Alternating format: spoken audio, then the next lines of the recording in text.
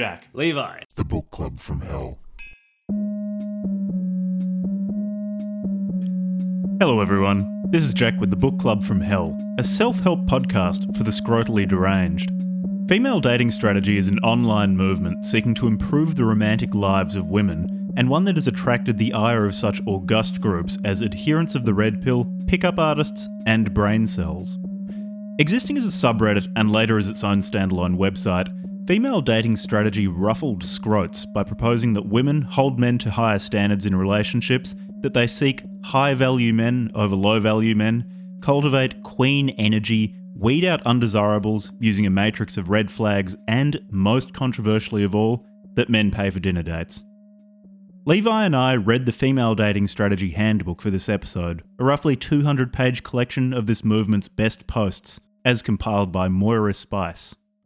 I've heard that female dating strategy teaches misandry and impossibly high romantic standards, but having read this primer, I can't really agree with that. The advice, while very stridently put, is largely sensible. Mandatory shilling time. If you like what we're doing with this podcast and want to support us, we have a Patreon account, the link to which is in the show notes. People on Patreon can access the notes I make for episodes, so if you want more information on the books or manifestos we've covered, you can find it there. Additionally, I've published a novel called Tower, which you can find on Amazon or on Apple Books, links also in the show notes. So, if you want to vomit up those red and black pills and take the queen pill instead, then listen on. Enjoy. I was hoping there'd be more dating theory stuff. There's very little. Yeah, there's some dating theory stuff, except it's more about how to organise things such that the man has to think about dating theory a lot. Yeah. From the perspective of female dating strategy, a woman exists and is high value, and on the basis of that, a man has to learn about how to get good at dates. So yeah. A woman cultivates queen energy and receives. It kind of summarizes it. Get that queen energy going. Get that queen energy. Yeah, so should we talk about why did we pick this book? Why did you pick this book, Jack? I picked this one because I was looking for something easy to cover this week. And female dating strategy achieved briefly very, very minor Reddit notoriety, which means it's just not a particularly relevant social movement, nor a particularly relevant online movement. However, it ruffled enough feathers of people. Yeah, ruffled enough feathers of people whom I don't really respect. That is to say, brain cells and the red pill kind of people that I thought it might be brain worth listening cells. to. Brain cells.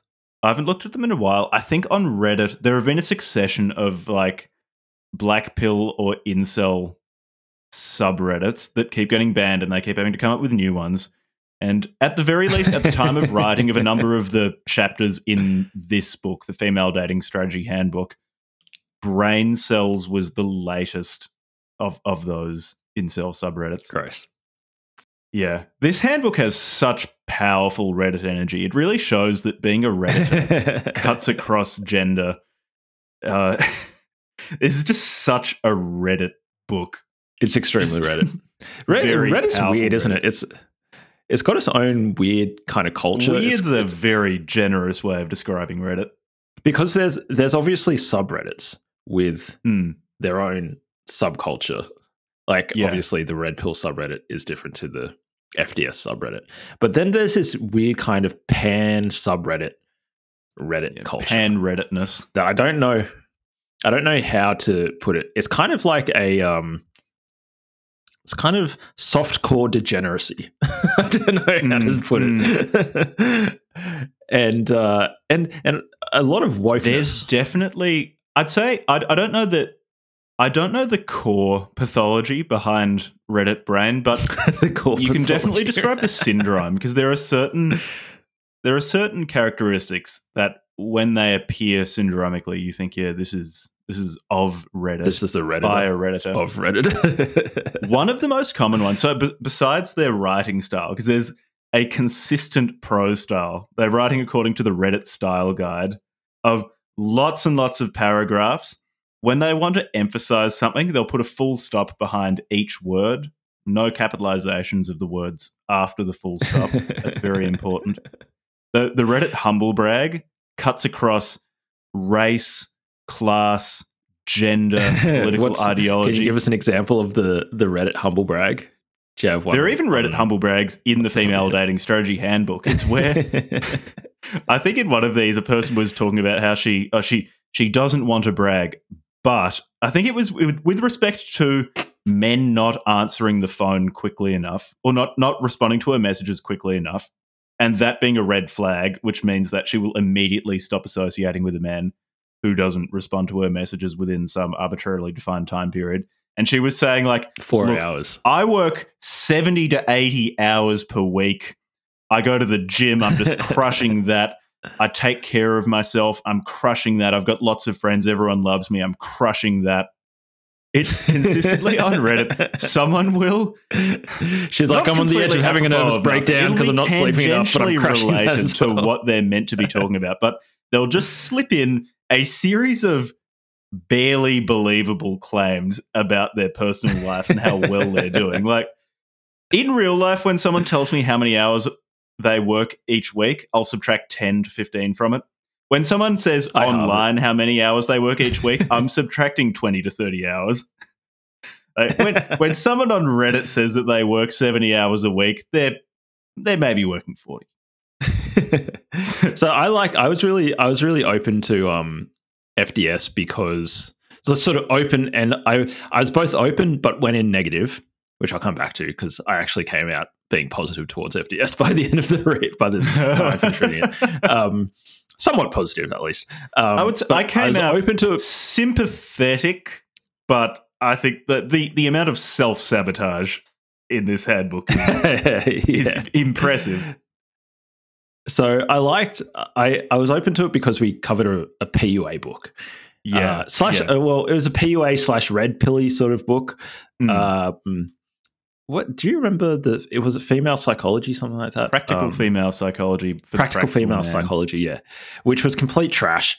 And so I was like, okay, so there's surely got to be a what do you say? A female response to red pill stuff, to PUA stuff, and on some level, FDS is a response to it. And so I was going in negative in that sense because I was just thinking, all right, we're just going to have some essentially female version of red pill, and I hate red pill stuff. Yeah, and it kind of is, except it's also not. I think, notwithstanding some of the self-sabotage stuff, I actually think like they still manage to be just so much more reasonable than a lot of the red pill stuff. I would say they. So there are 3 levels to comparing female dating strategy to the red pill. At the first level, it's this is when you know the least about it. It's you go, oh well, it's just female red pill. Then when you dig a little deeper, you realize that's like the aims. Yeah, sorry, go. The aims of the two are quite different. So the red pill, the aim is, at least much of the time, to have sex with as many women as possible. Whereas the aim for female dating strategy is most of the time, again, it's prefacing all of this with it is an online community, which I think is mostly migrated off Reddit anyway. I think they have their own website now. They've got their own podcast too, which is quite funny. They went independent. Nice. Moira Spice. So the second level is seeing that they have different aims. The aim of FDS is oftentimes to find a high-value man and get him to commit to you and to relationship almost.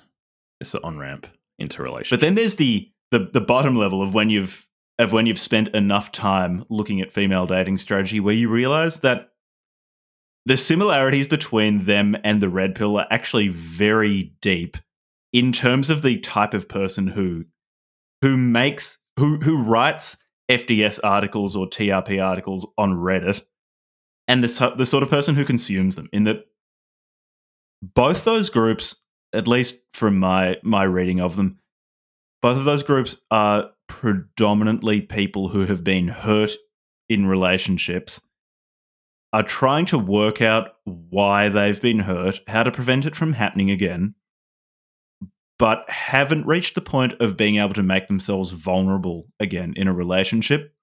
Both of these groups are, above anything else, I would say, attempts to try to minimize their ability to get hurt in a relationship, and are characterized by extremely low trust and this ever-present paranoia that their counterparty, the other person in some sort of romantic relationship or pre-romantic relationship, is trying to get one over on them, or is trying to take advantage of them, or is trying to hurt them, and they're devising strategies for how to mitigate that risk. At their core, I would say they're actually coming from very similar places. While I think the ultimate goal, or at least the stated goal of female dating strategy, to find a nice person who makes you happy and to settle into a long-term relationship with that person, is much healthier than the red pill's aim of just having meaningless sex with a lot of people. It's still approached in such a way that much of the time, I think that you're just going to sabotage yourself if you follow this advice. Particularly the almost mechanical adherence to red flags, and just immediately dropping someone if they display red flags. Which even in, say, one individual article, they'll say, "Oh, a red flag is he responds to your messages too quickly because this means he's a fuckboy because he's messaging like 10 other women at the same time. He's just flicking between different conversations. That's why he responds so quickly." Another red flag is that he responds too slowly because that means he's also seeing many other women, and because he's just busy having sex with lots of other women, he's not going to respond to you. It's just terrible advice. It's just absolutely awful advice. So and it comes back to what I was saying earlier about how this is maybe the defining feature of female dating strategy, and red pill is extremely low trust. Low trust, self-sabotage. Minimal trust. So in summary, it's that midwit meme, like the bell curve, and on the left you've got the dum-dum, and on the right you've got the genius, and they come to the same conclusion.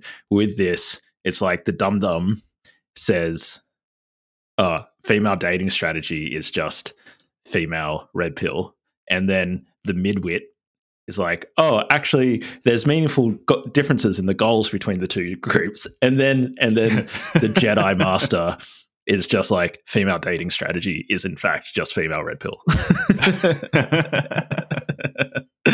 Yeah, the more I read it, the more I thought these are sort of the same sorts of people, just adhering to different gender roles, adhering to different gender stereotypes. And I do think if I had a female friend who was getting into FDS and a male friend who was getting into red pill, I would be less concerned about the female friend, and I'd probably try to address. Yeah, well, because I think apart from anything else, a lot, you don't get the concerningly sotto voce pro rape things that you in female dating strategy that you get in red pill. I think one of the key defining differences between the two groups, which I'd love to hear your response to, because you might view it differently to me, but I do get a sense that there's a lot of misogyny and chauvinism in red pill and PUA stuff, to the point of like actual just like really deep hatred of women. Whereas like, I don't know, at least from just reading this particular book, I got the sense that there was a lot of hurt and anger, but I didn't necessarily feel as though there was hatred towards men. Just like, these are women who are dealing with like some pretty terrible relationship situations, such as like domestic violence or cheating or whatever. But I don't know, they even have a section at the end where they talk about, when we don't hate men, we're just like, a lot of women don't know how to essentially like advocate for themselves in their relationships, and we need women to support each other, all that sort of thing. And I didn't really get the sense of like hatred. Whereas and and misandry, was I definitely got that in different parts of the red pill sphere. Yeah, it really depends on which author wrote which article in this handbook. Yeah, true. So actually, for listener context, we're really good at this, providing lots of context up front rather than after like 15 minutes of the episode. Sorry. This book is a compilation of us not giving enough context. Articles posted by female dating strategy members and compiled by Moira Spice, with some minor alterations made, such as spelling corrections, etc. And some of the people who are regular posters are, again, with I don't know if I'd call it hatred or not, but with some of them, they're obviously extremely angry. There's particularly one called Modern Medusa, whose every article struck me as deeply, deeply angry. My assumption is that this has come from a life event or a succession of life events that involved just awful romantic partners. So you can see justification supporting other women who are dealing with it. I don't know if I'd say it crosses over into misandry, but it's very close. And at the same time, when talking about the ultimate similarities between this and red pill, many red pill people seem deeply wounded by some sort of presumed romantic problems in their past, because it's just not a normal thing in the case of red pill to be using to sort of rabbit hole yourself into this insular online community, start using that community's weird lingo to describe situations that are obviously not making these people happy and are probably not true as well. But when they're talking about how I had sex with 8 different women that I met for the first time last week, and this is in between me working 100 hours a week as the super duper CEO of CEOs at my multi-billion-dollar company that you've never heard of. It's that too, buddy. The red pill definitely has a lot of misogyny, but much of it, if you read between the lines, seems to come from a very similar place to female dating strategy anger. It seems to be they've been hurt in romantic relationships and don't know how to get back to the point of being able to be vulnerable again, and so construct these seeming caricatures of what they think the ideal the ideal man or woman in a romantic relationship looks like. In the case of the red pill, it's this hypermasculine, extremely muscular, very confident, dismissive, rude man who will have emotionless sex with large numbers of women and completely ignore their emotional needs. In the case of female dating strategy, it's this caricature of almost a millennial girl boss who's crushing it at work, has a huge number of friends, is emotionally unavailable to men, almost robotic when it comes to dating men. She's just able to switch off her emotions and, using Terminator vision, just evaluate the man according to objective criteria. It's how wealthy is he? How much did he pay for the date? How tall is he? How attractive is his face? How much is he bone smashed? How much piss is he drinking? So those last two are just from readings for the book club from hell, just what I assume women are into. Both of them is the just book club from hell to this cartoonish caricature of what they think men and women should be. Yeah. I think the morphological similarities between these two movements are strikingly similar.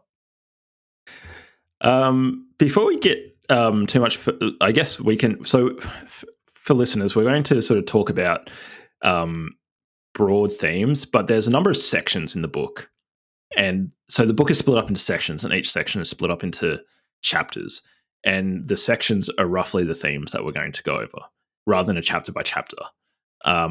And one of the things to note about this book is that at least the version that we read is not finished. It says at the beginning, this is a first edition. There's maybe going to be later editions or whatever. And another thing to note is that it's a compilation of posts, as Jack mentioned. that has been edited and compiled by a pseudonymous author, Moira, who's one of the, I suppose, leaders in the FDS community. But there's a lot of the contributors are contributing multiple posts. So almost all of the people who appear here appear multiple times. Yeah, so I've got some of the authors these are all their Reddit handles. So Velvet Knuckle Duster, Modern Medusa, the OG Jammies, Average to Hot, Platy Ups Committee. I don't know what a Platy Up is. A Queen Crowned, an honourable mention to somebody called Lady Hormone Monster, which I like. There might be other authors who I picked up along the way. And so what's interesting about this book is that it's a distillation of what appeared on the FDS subreddit up until the point that this was published. So with the caveat that we're not necessarily talking about the subreddit itself, although we might refer to it sometimes. And I think that's important because subreddits can be extremely, like the comment section and stuff in replies to different posts can become like fairly toxic and pretty like pretty nasty. It's full of Redditors. And when I say capital R Redditors, there's a qualitative distinction between someone who goes on Reddit and a Redditor. Those are two different things. And the comment section's often full of Redditors. And so the handbook doesn't have like all of those replies and stuff. It's just it doesn't have all that other stuff that comes with it. So the handbook kind of might be considered them putting their best foot forward, or the distillation of what they think almost is worthwhile from them. And they're not including a lot of maybe some of the more potentially toxic stuff from the online community itself. That's at the same time, though, because it's interesting you bring that up. The fact that this is what they consider, or what one member of the community, presumably supported by other members of the community, consider to be putting their best foot forward, is itself illustrative in that they don't include a lot of the more toxic, like, oh, fuck men, I hate scrotes. Yeah, they don't include that, and that is telling. Whereas a bunch of PUA or red pill books include the toxic stuff, like that. That is what they consider putting the best foot forward. They think it's really good. It's in there. Yeah. So at the very least, Moira Spice has better judgment than the Three Stooges who wrote Franco Seduction. Female Psychology. Franco Seduction. I've got to say, the pseudonyms in this are much better than PUA pseudonyms. Fucking way better. Mystery, way better. Oh, Franco Seduction. Way better. I really liked Lady Hormone Monster. Really some good. Even Moira Spice is a good pseudonym. I assume it's a pseudonym. Okay, so there's no way most of the pseudonyms are just neutral in that I remember them. They don't elicit strong feelings, whereas most PUA pseudonyms elicit a disgust response in me. I just feel like groaning when I hear them. Franco Seduction. Franco Seduction. So looking through my notes, another comment to preface this that I really noticed about female dating strategy is much of what they talk about, it's actually pretty tame advice that your parents probably should have told you in some way, but it's phrased in a very strident way that makes it sound more revolutionary than it actually is. Because even just going through some of Average to Hot, some of her recommendations in the article, Female Dating Strategies Ideology, these are it's pretty tame, sensible advice most of the time.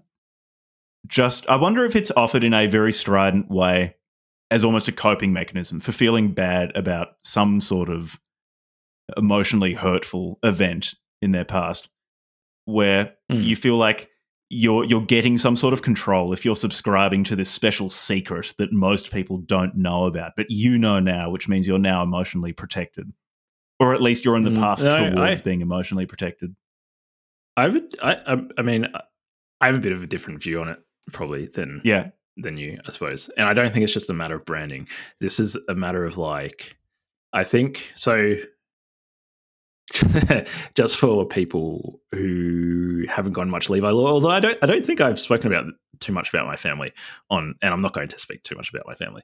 I'll just say, for what it's worth, like I've got a lot of sisters. I've got quite a few sisters, and my interactions with them, I would say like, and just obviously from female friends and stuff. There's this element that I think. How do I put this? It's almost like that I don't necessarily see men have this in the same way, which is like the sisterhood, the generalized sisterhood of like, there are certain things that like women need to support one another with that is not necessarily like appropriate for, say like domestic violence, for example. Like obviously it's great that like, say if you're a man and of a female domestic violence victim, that you can be supportive. But I also think there's always going to be a level of like, only other women can provide kind of certain types of support to women who've been victims of domestic violence. And as a man and as somebody who's supported female family members going through domestic violence, like I kind of understand that there's going to be some element that I can't really give this full level of support, or I can try to empathize as much as possible, but I haven't been on the receiving end of the sort of like domestic and family violence that like a woman might have been. And not to say that men can't be the victims of domestic violence as well, but yeah, there's this kind of difference. And I don't really have the words for, I don't really have the words for it, except like if you just spend time with women supporting one another and stuff, like I just can't be what, say, like a woman needs in those sorts of situations. And I don't really think it's what a lot of men, I think, if they haven't spent substantial amounts of time around women, can necessarily like detect like, oh, it's like there's like a lot of unspoken stuff that they don't even need to say to one another, because they just kind of like get that there's these dynamics and stuff going on. And I think some of that is being conveyed in the community, where like they're not trying to what would you say, like they're not trying to make themselves approachable by men. They're not like, it's purely for women. They're trying to like just make this an online community that is purely advocating for women who are going through these sorts, and they're very like, upfront about that experiences, and they're very upfront and they're not apologetic about it. And so they will just fully embrace what it means to like form this like online sisterhood. And for what it's worth, at least I read it through that lens of like, okay, this isn't really for me. And this is directed towards women who have had varying levels of, and very like diverse, but also somehow unified set of experiences around like toxic relationships. And they don't need to apologize or like try to make any caveats to like make it friendly for men to read. Like they're just going to do their thing. And yeah, that's it. And so I like all the stuff around like being a queen and like, like standing like, it's like, it's a little bit cheesy when you sort of, when I say it out loud, like, yeah, you go girl, get it queen, like you be a queen, assert yourself, all this sort of stuff. Sometimes that's just what a young woman needs, or well, not necessarily a young woman, but like they just need to like pep each other up, get in each other's corners and stuff. And I don't know if there's the same sort of dynamic between men that I see. No, well, I don't know if you men are much more emotional. Sorry, that was a very long rambly. Yeah, to what you were saying, I don't dispute that a lot of this seems to be useful advice. It's like I said earlier, a lot of this is actually it seems fairly sensible. It's just, I guess it's a matter of degree. I think past a certain point, it looks like it will actually just start hurting people's stated desire to find a long-term stable relationship with a nice person. But yeah, much of it is sensible advice that if you've got if you've got a good relationship with your parents, a lot of it seems to be what kind of your parents should have told you. It's like, yeah, most men probably aren't relationship material for you. It's if you're spending way more time chasing him than he is spending chasing you, you're probably more into him than he is into you. A lot of these things are like useful, practical tips, but probably also less revolutionary than at least the advertising around female dating strategy would have you believe. Maybe some of that is like you were saying earlier, that it's more them saying the quiet part out loud. These unspoken things that you said. Yeah, I do also think that maybe like running it through the filter of like a lot of people aren't necessarily okay. So this isn't a subreddit or a community that's only for young women. However, I get the sense that like I assume that they're predominantly women in their 20s and 30s. That by the time you get a woman that was the in impression their sort of 40s and 50s, that like they've had experiences, they've learned, and they might be the older women on the subreddit giving advice, but like the ones who really need to hear this tend to be like earlier in their life, and therefore having to like, you know, like having these early bad relationships and stuff. So I yeah, how do I put this? I think a lot of people don't necessarily know what a healthy relationship is. And so like to hear this stuff is actually revolutionary for them within the context of like their relationship paradigms that they're aware of. So like maybe for people like us, like we've seen demonstrated like healthy relationships and that sort of stuff. So it's like, yeah, or like, like we happen to be in a part of the world that's like fairly okay. But like definitely there's some other parts of the world that like there's like whole communities where like they don't have like together families and stuff. Like I know just like from my context, like in Aboriginal Australia, like there's lots of parts of the country where there's like just high rates of like broken families and stuff. And so like maybe for women in those sorts of communities or whatever, like actually having somebody tell them like, yeah, you don't need to like take this sort of shit from a dude. Actually, that is a big deal. I think there's a lot of women, like a lot of young Aboriginal women, like that I wish I could kind of like, maybe not this particular book, but kind of these messages. I'd be like, yeah, like you don't have to put up with this shit. Yeah, and like you are worth like having self-respect and all that sort of stuff. And they actually grew up not having people tell them those sorts of things. Whereas I definitely think like given that we went to, although it's not necessarily like a class thing, is it? But I definitely think that like we grew up in a situation like where when we went to uni and stuff, like we were surrounded by like very strong, like educated women who are doing all sorts of cool stuff, like in metropolitan Melbourne. I do wonder too, actually, with you bringing that up, it's really hard because it's on an internet forum, so you can't really collect reliable data on people's backgrounds. It's how many of these people would have a university education and things like that? Because it's Reddit, I just kind of assume that probably a lot of them do. Or this it began reads on that Reddit. way. It's now its own thing. It reads like it's addressed to professionals. Yeah. Or professional types. Anyway, so those were just the caveats, because the reason why I'm bringing these caveats in is because I went, for what it's worth, Jack, like I went in kind of negative towards it, but then after reading it, I've come out positive. And it's partially because I grew up in a single parent household with my mum, like my mum raised us. And like a lot of the issues that they raise, I was like, oh yeah, like actually like if my mum had like supportive women around her when she was in her 20s, maybe she wouldn't have put up with some of the crap from my father. Now, I'm not going to like sit here and like bash my father and stuff. I've sort of moved on beyond a lot of that stuff. Except, like some of the things were like, one piece of advice was like, don't hook up with a man if you don't think he's, it was like, don't expect child support. That's one of the things that say like, don't expect child support. If you get pregnant, there's no guarantee that you're going to get child support. So don't. I was like, yeah, well, my father didn't pay any fucking child support. So like, I was like, yeah, you shouldn't.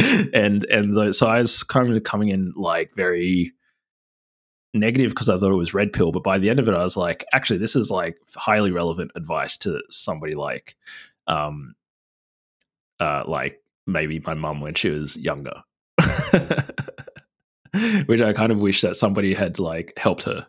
I'd say I'm slightly different, but the trajectory is similar. Yeah. In that, like I went in somewhat sympathetic in that I feel somewhat sympathetic to people in Red Pill in that I think they've, especially with Red Pill, like they've picked a solution to problems that is just completely unproductive or counterproductive. But a lot of them are lonely and unhappy.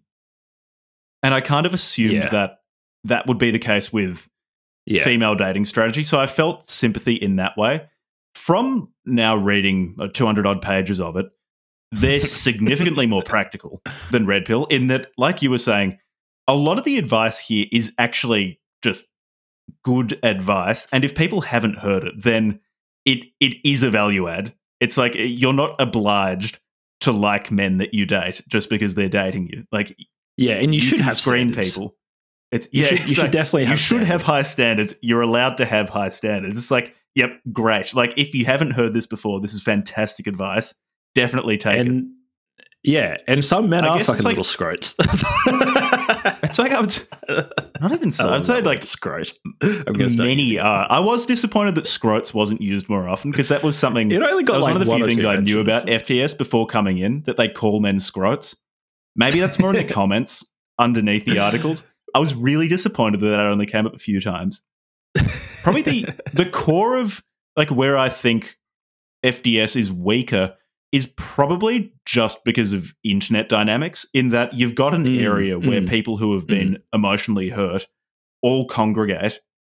And then it's hard to tell the extent to which people rabbit hole themselves on this particular subreddit / online community. But if it's like other communities, probably a fair bit. Yeah, probably. If you get emotionally hurt people coming in and then kind of getting all of their advice from other people who've been emotionally hurt, you'll get good harm minimization strategies, which this definitely proposes. Yeah.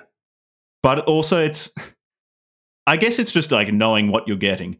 There's less talk about the upside. There is definitely some talk about the upside of being in a happy, committed relationship, but the focus is very much on the negative stuff. And it is very. If this is your one source of information, if this is your one source of information on it, which for plenty of people who interact with FDS, it's probably not. For some, it might be. Then you're just going to get such a skewed view of human relationships. And I think the internet dynamics of it is probably where most of my problems with it come from. I think that's a really good point. I would agree with you on that. There's strong negative valence and in certain parts. Well, especially in the middle, I'd say like and it's as you said, like you could, if you just use this as your main source of like dating advice, you'd probably end up having a very negative experience in dating in early relationships because you'd probably be going in so untrusting, presuming the worst of the people that you're dating and that sort of stuff. If they could come out with a slightly more like positive generative spin on it, I guess maybe, I don't know. And it's like, to what extent is this a problem, sort of a fundamental problem of female dating strategy, and to what extent is this sort of what the consumer or the person reading this should be considering? So is it fine for things to just focus on one aspect of the human experience? Yeah, it's fine. It's like female dating strategy, if you spend much time with it, it becomes fairly clear like what it's for. I'd say it's good at proposing solutions and also just pointing out pitfalls or things to be careful of in relationships. And it does that well. And it that seems to be its purpose, or at least a large part of what it's doing, and it fulfills that. So it's not even, my problem's not even necessarily, now that I said out loud, with female dating strategy. It's more that people should be careful not to only use this when it comes to informing themselves about relationships. Yeah. And I would, sure. I agree. And that's not necessarily FDS's fault. Like they're doing a thing and they can keep doing that thing. It's more based on the person reading it. Yeah, for sure. And I hope that, well, you know, as you said, like people rabbit holing themselves. Like I'm sure there are people who and that is definitely not unique to FPS. Like that's an internet problem. No. You know, one of the interesting things about doing this podcast is like just forcing myself to read points of view that I disagree with. And, you know, I was talking to a friend about a political issue and they have very strong opinions about it, about gay marriage. And they're gay. So they're like, you know, obviously they voted yes in the gay marriage plebiscite in Australia. And very strong feelings about it, understandably. But I asked, have you asked anybody who disagrees with you, like what they think, you know, the various reasons, rather than just assuming that they're bigoted? Like there might be more sophisticated reasons than just assuming that they're bigoted, you know? And he just said like, no, I'm not even interested in having that conversation. I don't even want to talk to them. Like if they voted no, they're a bigot. I don't want to talk to them. And I just think that like that sort of attitude towards complex issues is, well, it kind of limits you to what you can, the ideas that you can occupy. And and you can't even occupy those ideas very well if you don't even know why you believe them. Yeah, and the scope of ideas that you can engage with. And with rabbit holing, if somebody spends all their time on FDS, I would imagine that you could end up with an extremely negative view of men, extremely untrusting, very like potentially self-sabotaging, and holding men to fairly unrealistic standards of like exactly they must exactly meet certain criteria or behave in very particular ways with how they communicate and stuff, and not just be in the relationship. Yeah. It's almost robotic in that. Yeah. You've got this corpus of rules that they must abide by, and if they break the rules, then like relationship equals over. Yeah, and yeah, that's so. I guess one of my other concerns. This was my main criticism of it, other than the kind of negative valence, was a lot of it's very prescriptive, and sometimes I think that prescriptions. I would prefer to take, like these days when I think about prescriptions, whether it's like how to do certain things in engineering, how to live a good life, I'm very suspicious of people giving how-tos and prescriptions, because what they're doing is they're giving you a pre-baked solution to a problem in your life, but they don't have the resolution or the nuance on your particular situation to really give a pre-baked solution.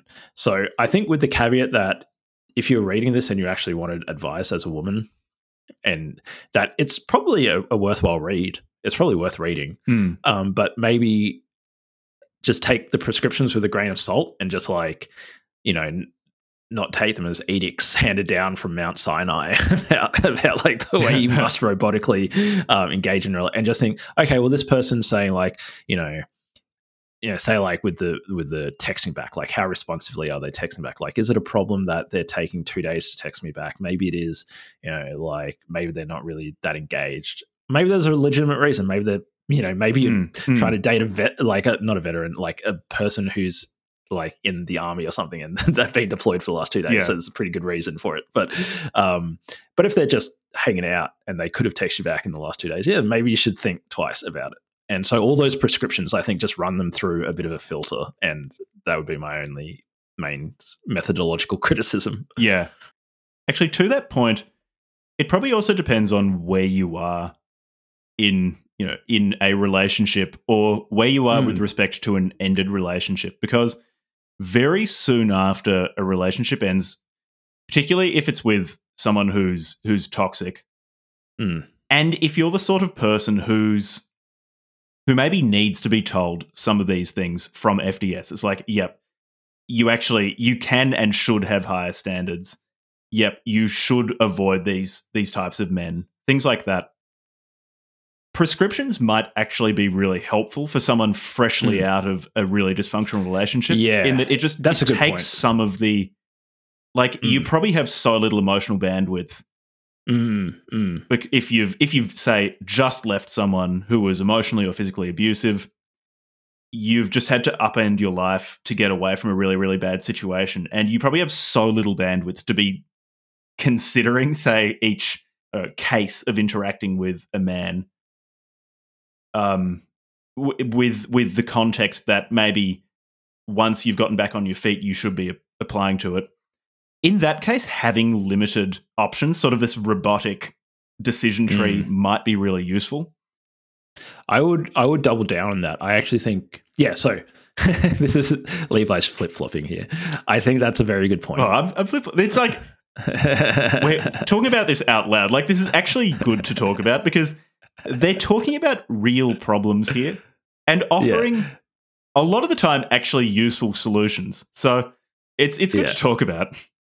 No, so like I think like emotional bandwidth is a good way to put it, or emotional capacity. If a person's fresh out of a relationship, or if they've been out of a relationship for a while and they're just getting back into dating, having some prescriptions as a starting point, or like to like remove the to minimize the amount of energy that the person has to expend on trying to figure out these things. Yeah, I would say that's a reasonable thing to say. Like, that's useful. There's a recent incident with domestic violence in my family, and where I had to help out a female member of my family, like get out of a fairly serious domestic violence situation. And in the acute phase of like dealing with that situation, like we did just have to tell her, like, you need to get out, like do this, do that, like go to the doctor, etc. And we kind of had to essentially hold her hand and execute those things somewhat algorithmically and just remove like the judgment from it, because like you don't have judgment, right? Like you're very compromised emotionally. Like, we love you, like just trust us to like help you get through like the next couple of weeks, and we're making decisions on your behalf. Like, when you feel up to making decisions, like obviously go ahead and tell us and like start taking more control. But like if you're like spending all day crying and you're going to miss your doctor's appointment, like maybe just let us like help you along for a bit.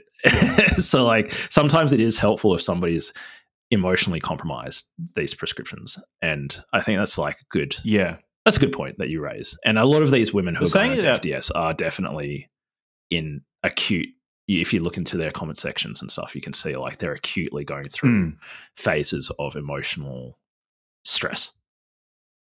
Yeah. And more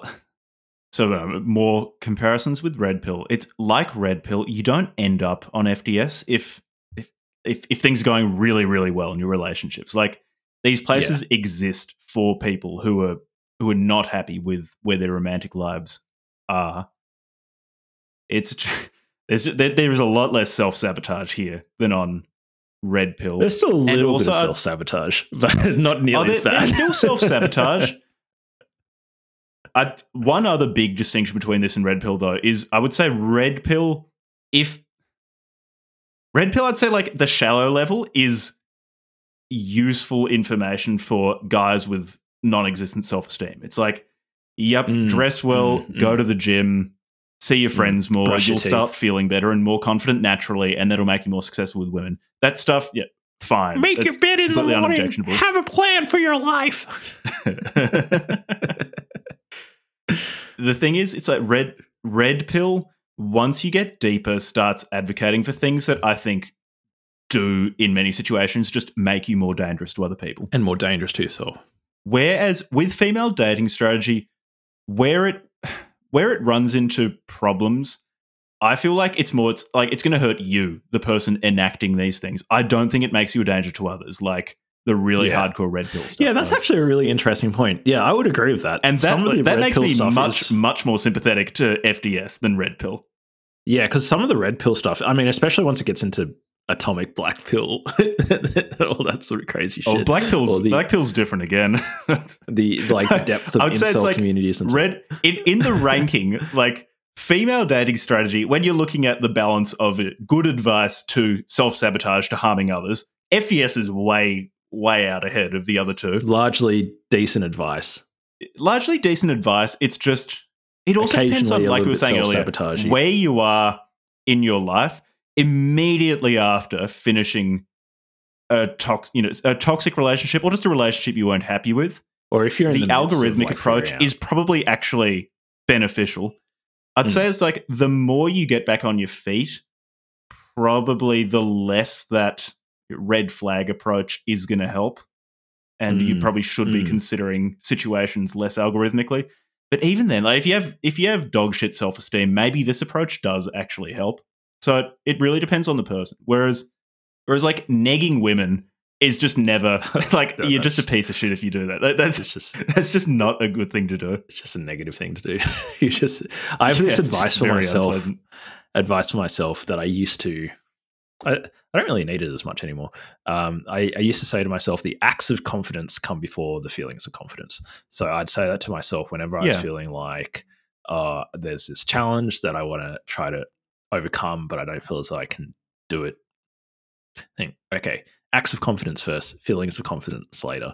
And with the like insofar as it applies to this, if you were a really low self-esteem woman, maybe you've had some bad relationship experiences in the past, and you still don't feel as though you're, say, like worthy of having a healthy relationship with a guy who cares about you and loves you and treats you well.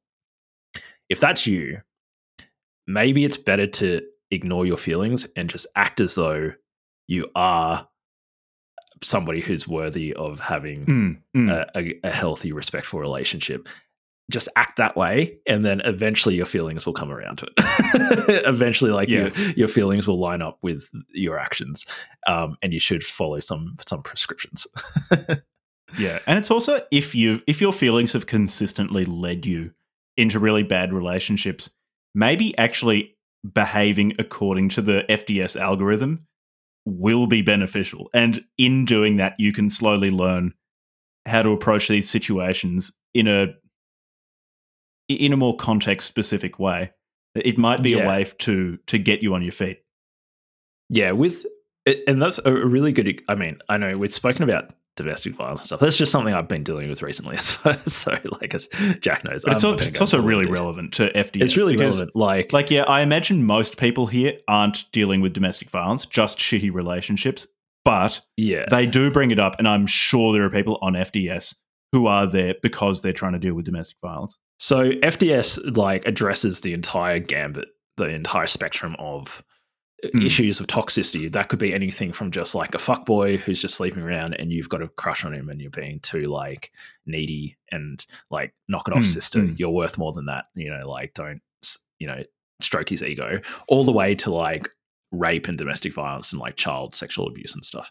Like that's the full gambit, the full range of topics that they're addressing, which is like essentially toxic relationships with men for women can span all the way from like fairly minor stuff dealing with a fuckboy. And, like you're 21 years old and you just got to learn how to like put them in their fucking corner. And then all the way to like, maybe somebody's married to somebody who's like highly abusive. And the other thing is like, and I think like with that sort of stuff, like it is really, it's really positive that there's a space on the internet where those women, notwithstanding that all the caveats we've said about rabbit holing and that sort of stuff, but like that there is a place where women who might be like quite isolated, like if they haven't spoken to anybody or they don't have support network or their support network has their apparent support network hasn't actually been supportive, then for them to find an online community with other women who are like, backing them up essentially. I think it's like, that's a really positive thing. I mean, it's domestic violence and abuse can be unbelievably isolating. I think overall, FDS is a positive community. Or like, it depends what you mean by positive. It's like, it's negative in that they tend to focus on the negative aspects. We'll talk about high and low value men, but they very much focus on low value men. But it's positive, like you were saying, that there is a place where it can be talked about. And with the rabbit hole caveat, like, that's a big caveat, but that's basically a caveat for the internet. Yeah. It's not really an FDS specific problem. No. The rabbit hole can basically like, happen with anything. That the ideal situation, and I think this is reflective of what's in the book, is that a woman who's had bad relationships with men learns how to have good relationships with men and then ends up, because they're very much in the like tract of wanting to get towards stable, long-term monogamous relationships with men that are healthy and respectful. So their goal is actually to have good relationships with men, but they're very focused on like they're very problem focused. I think is how I'd put it. They're very like focused on the negative aspects of it, and there wasn't as much that came. There was a little bit, but it just wasn't nearly as like prevalent. Like, okay, well, what does it actually mean to have a healthy relationship? How can you have an ongoing like? If your guy is not very good at communicating, like, how can you bridge that conversation with them or whatever? Like, I don't know. So yeah. Is that like, again, is that fundamentally a problem with FDS or more the responsibility of the person reading it? Probably more the person's responsibility. Like FDS is like, it's a tool. It's a way to one way that people try to improve their relationships, and it's one that's very much focused on harm reduction. Yeah, and so if people, you know, like maybe that's people are aware of that. That's not when they interact with FDS. Then, like, you know, they're fine. That's what this tool does. Yeah, and maybe you know, like I'm not a woman, so I don't know. Maybe from their point of view, they'd just be like, yeah, well, there needs to be a space for that, and like, sure, we don't provide those sorts of aspects. I mean, maybe they do. Maybe we should go to the FDF's website and like check it out. Maybe they've evolved since writing this book. Anyways, should we talk about a queen? Yeah, I love this queen. This is like, this is so much like my sisters would probably like. Being a queen. What are some of the characteristics of being a queen? Or should we talk about a different topic first? What do you reckon? We can start. It's like there are a cluster of basic ideas that if listeners know roughly what they mean, then they'll have a good idea of the FDS mindset. Yeah. So one of the key concepts is queen. With being a queen, it's basically like being confident and successful and having standards. Yeah, and it's also like it's an attitude. And it's an attitude of not taking it's an abundance mindset. An abundance mindset, yeah. It's very self-helpy. It's like, let's run low time preference. The Bitcoin mindset. It's that sound money mindset, baby. So this is just sensible advice. And so, like, if someone has really low self-esteem and hasn't heard these ideas before, this will be really useful. Or if someone has heard these ideas before but feels like shit for whatever reason, this is also useful to hear. So I don't really have any problem with the queen energy. The one that I really it sounds liked, kind of funny, but I think and that's one of the things where I thought, like, yeah, this is girls. But again, it's like this is girls trying to back up girls, right? So they're going to use whatever language they want. They say, you're a queen. It's sensible advice that I don't really have any problem with. Yeah. One piece of advice that they did give, or I don't know if it's advice exactly, but thing they try to encourage is assertiveness. And I think not all women, I could definitely think of a few women that you and I know who are extremely assertive, Jack. But I think like no, I married one. But Jack's wife is extremely assertive. in an extremely healthy way. But a lot of women, I think, and I think that's why this whole girl boss movement and this conversation around like the stuff in careers, like, so with my partner, I sometimes maybe encourage her, or I feel as though I'm encouraged. Maybe I'm being a little bit too like over the top about it, but I feel as though like, hey, in the workplace or whatever, it's good to be self-assertive and stick up for yourself, and that it doesn't necessarily come naturally to a lot of women as much as it does for men. And so in a relationship, to have a community of women saying like assertiveness, self-assertiveness is really important. You need to be able to like set your own boundaries, stick to them. And if somebody is not respecting your boundaries, the one that they said boundaries and body, B&B, that I put down in my notes. Boundaries and body. If somebody doesn't respect your boundaries, if somebody doesn't respect your body, then like you need to stick to those boundaries and demand respect for your body and your boundaries. I thought that was really good. That was one of the key parts of being a queen. A woman who knows her boundaries with her emotions, her body, her sexuality, and so forth. I thought that was good.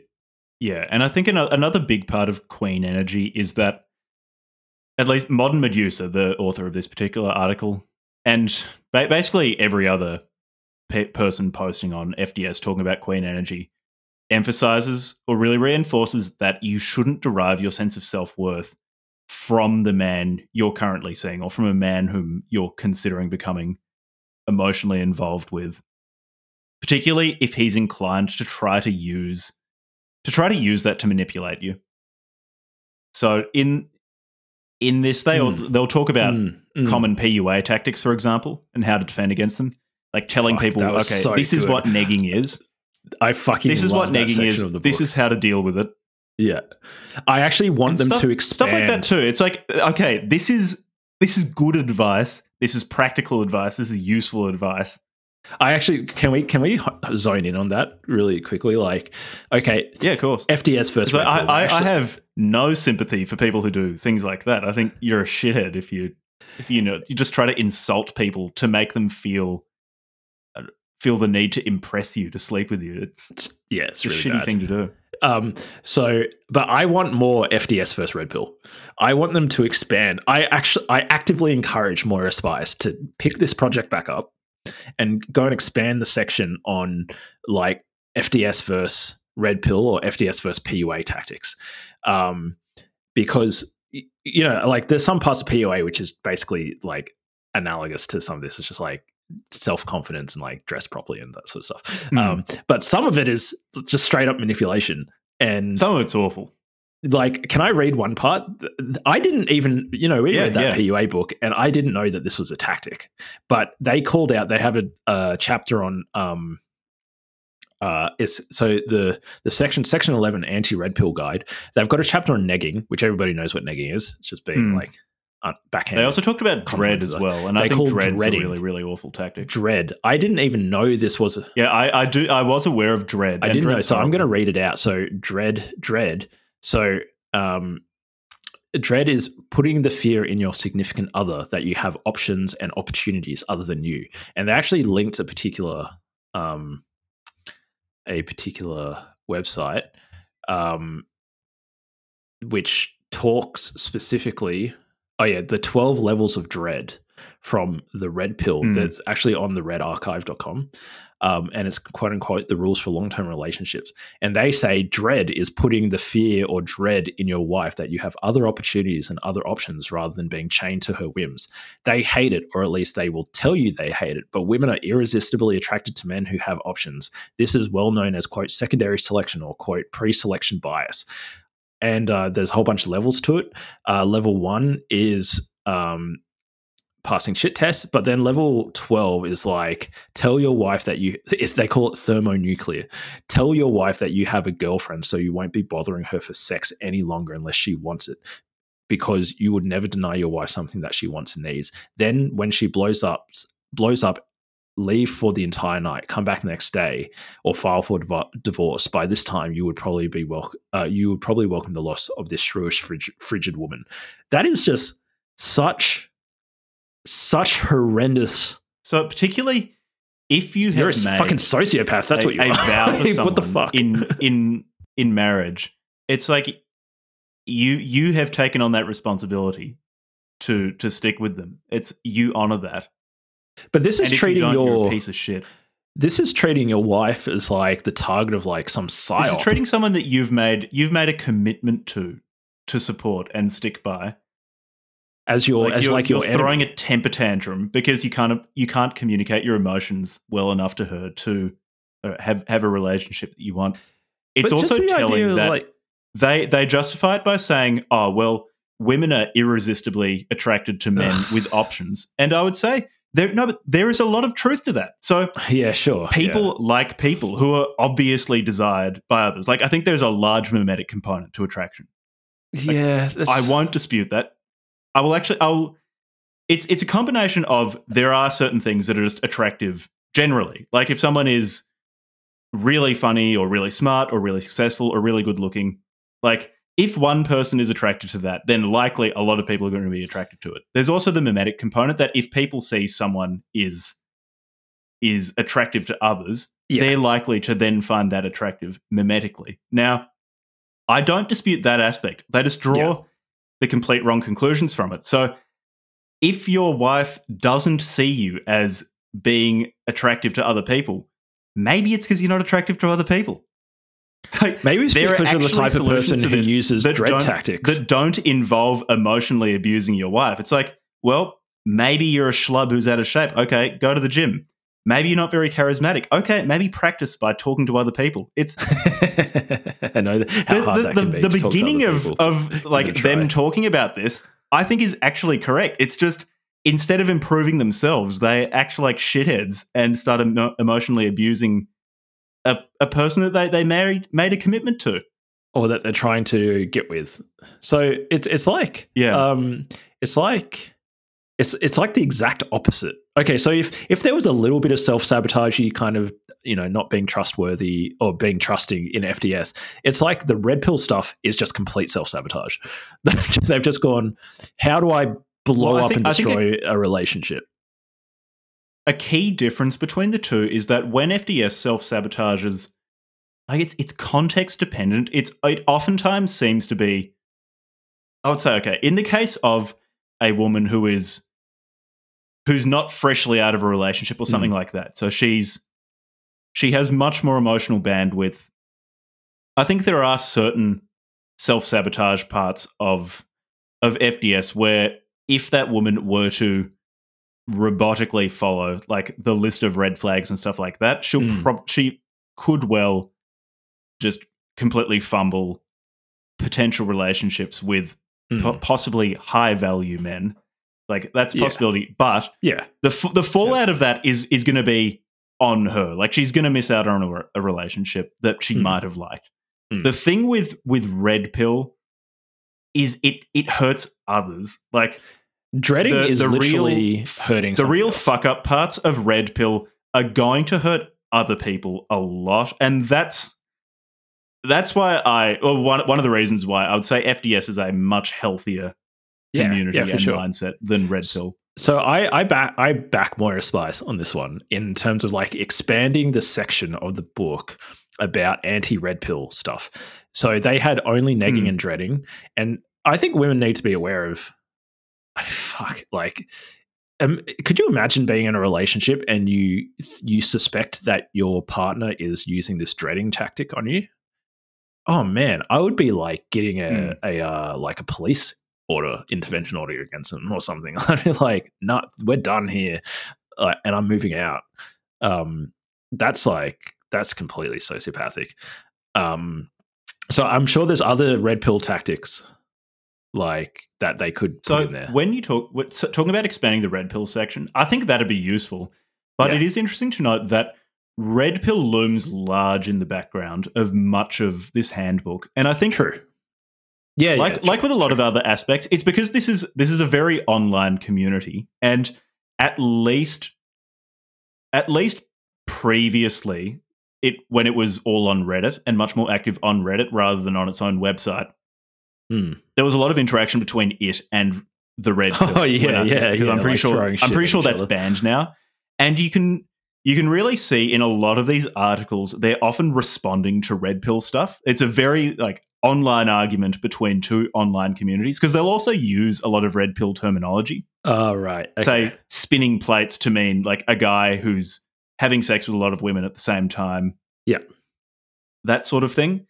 So it's at least implicitly very much a response to a lot of red pill stuff. Now, in terms of I guess the question then is how prevalent is red pill in real life? So on Reddit, at least when it existed, true. That's a good point. It was definitely there because they're very noisy.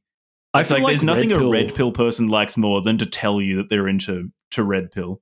No. Here's the thing. I'm going to disagree with you on that one, Jack. I think that like red pill, okay, I can think of one dude of all the dudes I know who would like explicitly just, he doesn't care. He'd just say that I like red pill stuff, you know, but he's just very out there. He doesn't give a shit. But I think for most dudes, if they were getting into red pill, they would know to keep their lips tight. And it would be one of those things where they would hint at it and then they would see how you respond. And if you're responding like potentially positive or open, they would like open up event. It would take them a little bit of like having to open up and test to see in the conversation that it's something that they could talk about. And then they would come out, oh yeah, actually, like I've been reading like Red Pill or whatever. Like, did you know this about women? Did you know that about evolutionary psychology or whatever? And it'd be, for a lot of men, it would fall into that sort of category of things, is my suspicion. That's what I think. Oh, okay. Because I was about to say, like, my perspective on this too is like there's probably a bunch of stuff I'm missing out on because, like, for listeners who don't know, I got married really young, and I'm still married to the same person. Got married when I was 21, so it's like I just missed. I haven't dated in so long. I didn't date for that long, so there is this huge part of the world that I never really interacted with. Never done online dating. And did you have any like a lot of this I'm observing from the outside? Did you have many long-term or like even multi-month relationships before your wife, or like multi-month? Yes, but it's you know it's like teenager long-term, not properly long-term. Yeah. So you've been out of the game for a while, and I've been out of the game for 10 years. I think if you tried to dread your wife, she'd just break you. So. Yeah, well, I mean. Probably the encouraging thing is I think that thought is repulsive of doing that to someone I love. Yeah. Yes, you have a very healthy, very good relationship. It's great. Keep on doing that. don't. Yeah. So it's also a caveat with any of my comments on this that like I haven't dated in so long. Yeah, and I've been dating more recently. So, but yeah, like my current partner and I have been at this point together for. I don't know, I guess like a couple of years, I suppose. A few years now. Yeah, I know. It's a little bit different with my partner because we've been friends for like 10 years or whatever. So we've known each other for a long time. Then we started dating and all that sort of stuff. But yeah, like you could say like at least a few years ago I was dating. So it's a little bit closer than Jack. Yeah. So, okay. So the section on establishing queen energy, do you have much more to add beyond, like a lot of this is pretty good advice. Like this is fairly sensible. I think it's fine. Have standards. Don't let men emotionally manipulate you if they're trying to emotionally manipulate you, particularly into sex. Be aware of how at least online pickup artist communities will try to teach men to emotionally manipulate you, that sort of thing. Yeah. I think the only issue with that is like, no, there's two things. The first thing is if you're being emotionally manipulated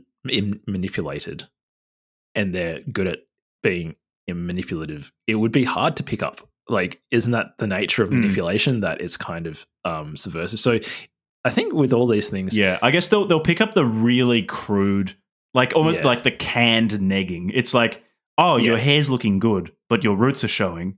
That sort of really, really like ham-fisted attempts at negging. Like, yeah, you'll pick up on that.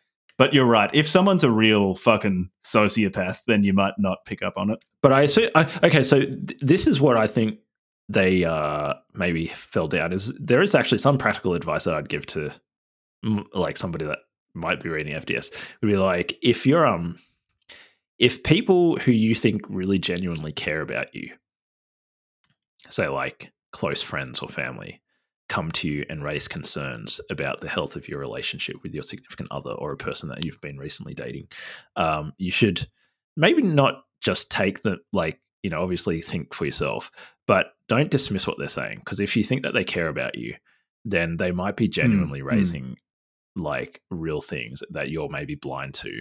And so, so maybe like using other people as your manipulator detectors is kind of like a practical thing that that's you can a really take good out point. of it. Yeah. So like your friends might come to you and say like, oh yeah, like I've got some concerns about, I've got this one friend who had a really bad relationship with a guy who ended up becoming like financially abusive and stuff. And her sister said to her earlier on in the relationship, raised concerns about this. And my friend, I'll call her Stacy, my friend Stacy, like ignored her sister's concerns and it just got worse and worse. And, you know, like, okay, you got to use your own judgment, but like Stacy's sister really does care and is very perceptive and can like read people really well and was on the fucking money with this dude. So like, I don't know, like, yeah. Listen to the people who care about you. And then the other thing is like standards. What are high standards? You know, like have high standards. That somewhat depends on the girl. And they do, the person who's setting the standards. And they do kind of talk about this a fair bit. So maybe we can talk about standards. Yeah. So yeah, and we can tie that into high and low value men because those two things go together. So they do have a part in the book where they say like to some degree you've got to decide for yourself what high standards is. But roughly speaking, and that's good advice. It's like actually concretely think through. It's like, what do I want from a relationship? Yeah, what do I want from a relationship? What does a high value man mean for me? So one thing might be, for example, like what are the broad categories? Like attractiveness, physical attractiveness, emotional maturity and stability, financial stability or wealth, like and relationship history as well. So those would be some of the broad things. You know, an obvious one would be people think, okay, are they FDS just saying like, you know, you should only date wealthy people, date wealthy men, and they address that. They say no. For you, you know, you might have a different standard of what wealth means, what financial stability means, but they should at least be financially responsible, and preferably they should earn more than you. Yeah, so that for various like fairly practical reasons around being able to support a family and that sort of stuff, or support a relationship. But you know, like say a woman who's a high earning lawyer, you know, what is financially up to her standard might be different to say a woman who's a nurse and earns a lot less than say the lawyer. And so the woman who's a nurse who's earning, I don't know, $80,000 a year, you know, what it means for a man to be up to her financial standard might be very different to the lawyer who's earning $250,000 a year. And that's fine. Yeah. To that, it's them talking about how much money a man should earn is one of the things where the different authors of the different articles diverge quite a lot.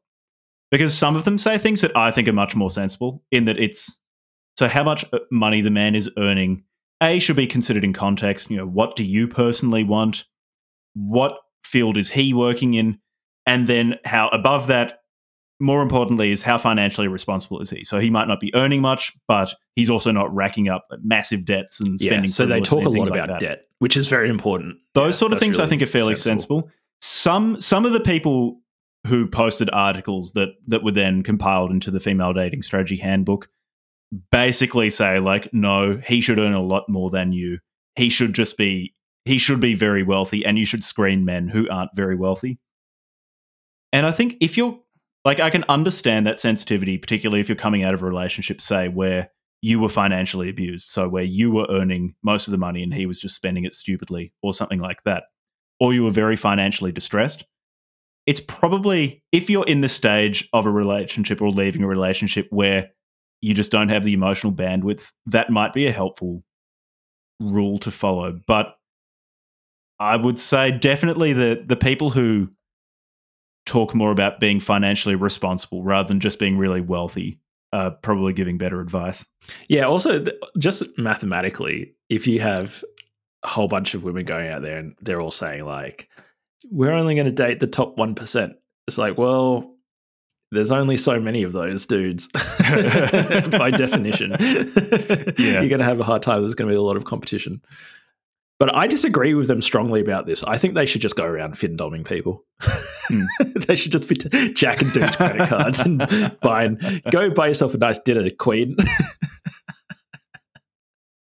Yeah, the part about men, how men should always pay for the date it's I think one of the places where I heard about FDS first, people complaining that, you have these feminazis on the internet who are insisting that men have to pay for everything.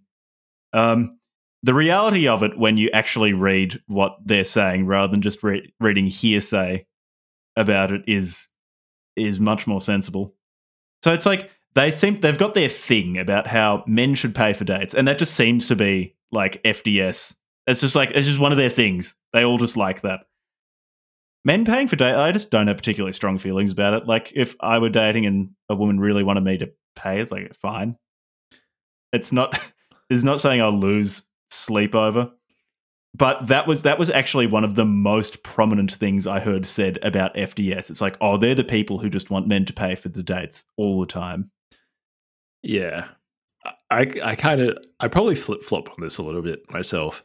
I think I would say I'm just kind of ambivalent. Like, I think if it actually just doesn't worry me that much. Yeah. I think like as I've gotten older, to me, being able to pay for a date is something that I like to do.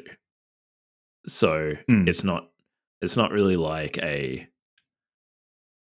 not a combative. Like if I, in the future, maybe when I'm doing even better financially, I would just, like, okay, if I could, I'd just pay for the stuff for the people around me just out of wanting to. And if you're able to live a life where you're abundant enough where you can pay for your date or like take your family out for dinner and not worry about it and just tell them, don't worry about it, like that sounds like a really good thing to me. That just sounds like, oh, you're doing well and you're able to like generatively, it's just generous, and that's like a good place to be coming from. But like realistically, if you're 19 years old, you're working a minimum wage job or you're a university student, like maybe don't take girls out to really expensive dinners. Maybe just like stick to your like within your means. But if you have the capacity, like it's nice to pay. It's nice to be to have somebody pay for it. Like, what's the big deal? I don't know. It seems like much ado about nothing. And if you have the capacity to pay for another person, it's like I'm just kind of ambivalent. Yeah. It is also, again, just from my life experiences, like I've shared finances with my wife for such a long time that like no matter which of us pay, you're both essentially paying, right? So like it's just not something I thought about for a really long time. But okay, so that brings us to another point about the context, I would say, of this entire movement and this particular book is it's really oriented towards like early stage relationships and dating. So I don't know except for some of the stuff around like, or even before that, like before you get into a relationship. It's not really that. I'm sure you could pull out some quotes in it where it would apply across different stages of a relationship. Like some of the stuff around, not accepting like abuse or whatever. Yeah, you could say that at any stage of a relationship. But for the most part, it's really oriented towards women who are actively dating, just recently got out of a relationship and or in early stages of their relationship. Yeah, I'd agree with that. And so I don't know. I don't think it's that big a deal. Like if you want a guy, if you're in the first like 3 to 6 months of a relationship and your expectation is that the guy pays for at least some, if not most of the dates or all of the dates, whatever your standard is, and the guy that you're dating doesn't meet that standard, then maybe you should, end the relationship because he's not up to your standard. But also just understand that like not everybody sees the world the same way as you. And like these days, like a lot of men expect not just to be paying for everything. Maybe they will for a bit, but like if you're still together, it's 2 years and it's just like you're essentially just like expecting a free ride off the other person. I know it's probably not the usual standard expectation these days. Maybe it was 50 years ago or something. My point was, it's like in people not on FDS talking about FDS, this seems to almost be the thing that is really upset about. And I just, people get really, really upset about it. I actually don't care. I would imagine that also does filter out a lot of dudes. Like if a guy is so like, so tight that like on the first date, he's like, no, we're gonna split it. Maybe I don't know. Like, maybe it's fine. missing it, missing that opportunity with that guy. Maybe there are guys out there that are willing to like pay for that. That ties back to one of the points that's regularly made, that most men aren't relationship material, and so it's better to be very selective than not very selective, because particularly when you're younger, like you can get lots of dates pretty easily if you're a woman. Yeah, dick is in high supply. Dick's incredibly high supply. There's essentially infinite supply of dick. Actually, let's talk about high and low value men, because that'll just keep coming up. Very basically, like, high value men are, so most of the time it's just talked about as if it's almost this, like, there's a universal category of high value men. In a few articles, they'll acknowledge that high value is in the eye of the beholder. But a high value man is a man that'll commit to you, is a nice person, is financially responsible. It's the stuff you think about when you think of a happy, committed, stable relationship. Like, that's a high value man, HVM. And a low value man is like not that. There are many more categories of low value man. There are many more paths to low valuedom than to being high value. But yeah, they basically say, like, there's such an oversupply of low value men and relatively few high value men that you can afford to just like screen really hard. I think that's a really good strategy. I'm pro screening. Yeah, I don't think that's screen the fuck out of everybody. It's just true. Screen the fuck out. Not just the men you're dating. Screen your friends. Become a monk. Screen out all of society and culture. Screen out everything except for the book club from hell. Yeah. That's a bullet trick. You're listening to two high value men right now. Yeah, so all you need is to develop a parasocial relationship with these two HVMs. Screen out all your other parasocial relationships so that you only have us. We are your family now. No. Screen out your other social relationships too. We're your family now. Jack and Levi. Join our Discord. Talk to us there. There was this interesting article by Master of the Bar Carts. I don't know what a bar cart is, but whatever. They're the master of it. Where they talk about the difference between LVM and low VM. LVM and HVM, low value male and high value male. And sometimes you have NVM, no value. No you're value fucked if male. you're an NVM. Someone who's taken the atomic black pill. Couldn't there even be like the opposite? There could be like low value men, no value men, negative value. Like, men who, if they come into your life, they will actively fuck things up. There's definitely those sorts of people. I call them they exist. I call them balls of chaos. Some people, you know when you get around these sorts of people, they just come into people's lives and they'll just fuck shit up. They're violent, they're unstable, they're completely financially irresponsible, whatever, different flavors of this. And me personally, I have just said, fuck that. Like, I just don't even tolerate it. I've moved all the way to fucking Tasmania. I'm not even on mainland Australia to get away from it. Yeah. Anyways, back to this. LVM can pretend to be a HVM. A low value male can pretend to be a high value male, but there are always subtle differences in the way they do things. So the example that this article draws is like, okay, say like a high value, like they could do the same act, but the way in which they're doing that act conveys whether or not they're LVM or HVM.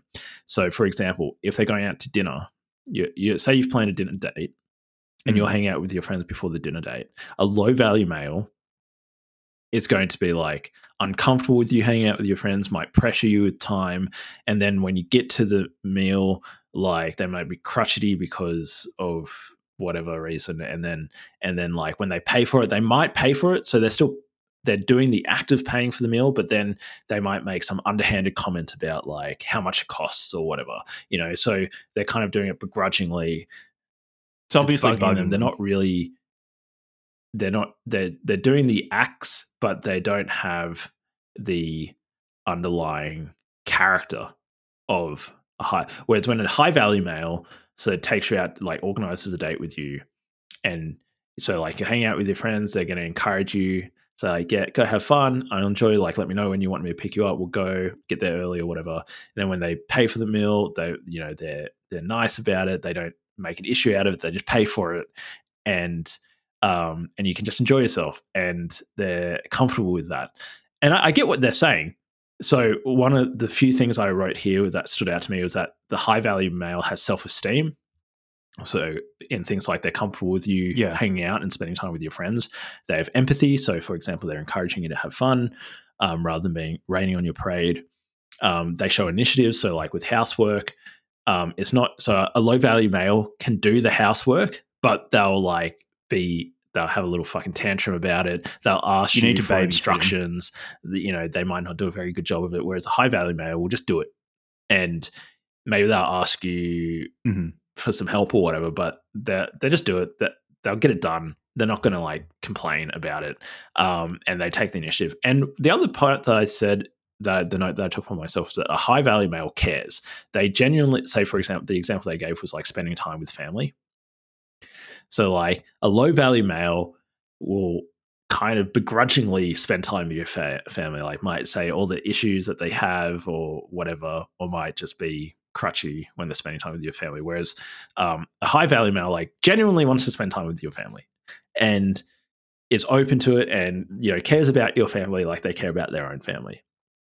And I think this is a very interesting point that they made, that where they were talking a lot about prescriptions and almost mechanical behaviors that you could look at, but it's not just the mechanical behaviors of like paying for food or like coming and spending time with the family. It's also the way they show up.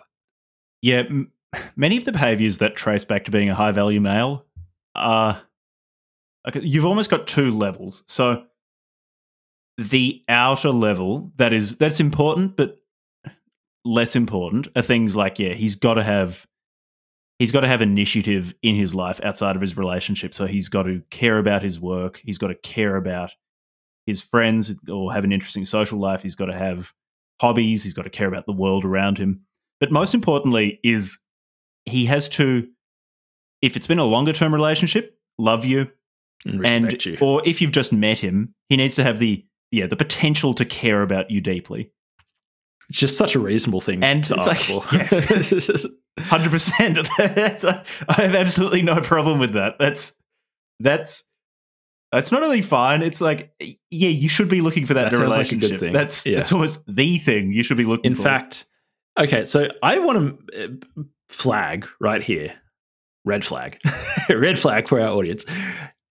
Red flag. Not once, at least I didn't notice. Correct me if I'm wrong, Jack. But not once did these authors use the word alpha male. No, thank And God, that's a very important distinction between red pill and FDS that we need to draw here. Is that red pill and PUA people are walking around in their own little bubble, this evolutionary psychology nonsense, this stuff around like peacocking and negging and needing to be an alpha male. And it's all these dudes saying this crap to one another. And then if you actually go over and read something like the FDS handbook or read women's perspective, they never once talk about wanting some like big alpha fucking jock that's going to like come in and like jackhammer you. And then like, like they're not talking. They're just saying like, is he respectful? Does he help out with stuff around the house without complaining? Does he actually like hanging out with your family? Like, does he treat you with love and care? Yeah. And will he commit? Will he commit to you? Very basic. And the women are not walking around saying like, you got to get yourself an alpha male woman. You got to find yourself a big, strong alpha Chad queen. Yeah, getting out the calipers to measure his body fat percentage and things like that. No, not once did they talk about calipers or like jaw lines. Yeah. What's his mewing routine like? Yeah. And I'm sure, like, obviously, like, it's kind of one of those things that you don't. Why does it need to be that big a deal? Of course, a woman wants to date somebody that they find attractive. That's just a no shit sort of thing. Yeah. So it varied with these articles, but the the main thrust of what they talk about when they talk about finding someone attractive is like attractive to you. So it's almost like you deserve to date someone whom you find attractive. And they're not going to be prescriptive about what that attractiveness is, but you've got to find him attractive. And I was like, yeah, fine. Like, I'm not going to argue with that. And who actually wants to be in a committed relationship where they care about you? Yeah. It's just so reasonable. So the stuff about high value and low value males, it seems like it's phrased in a slightly inflammatory way.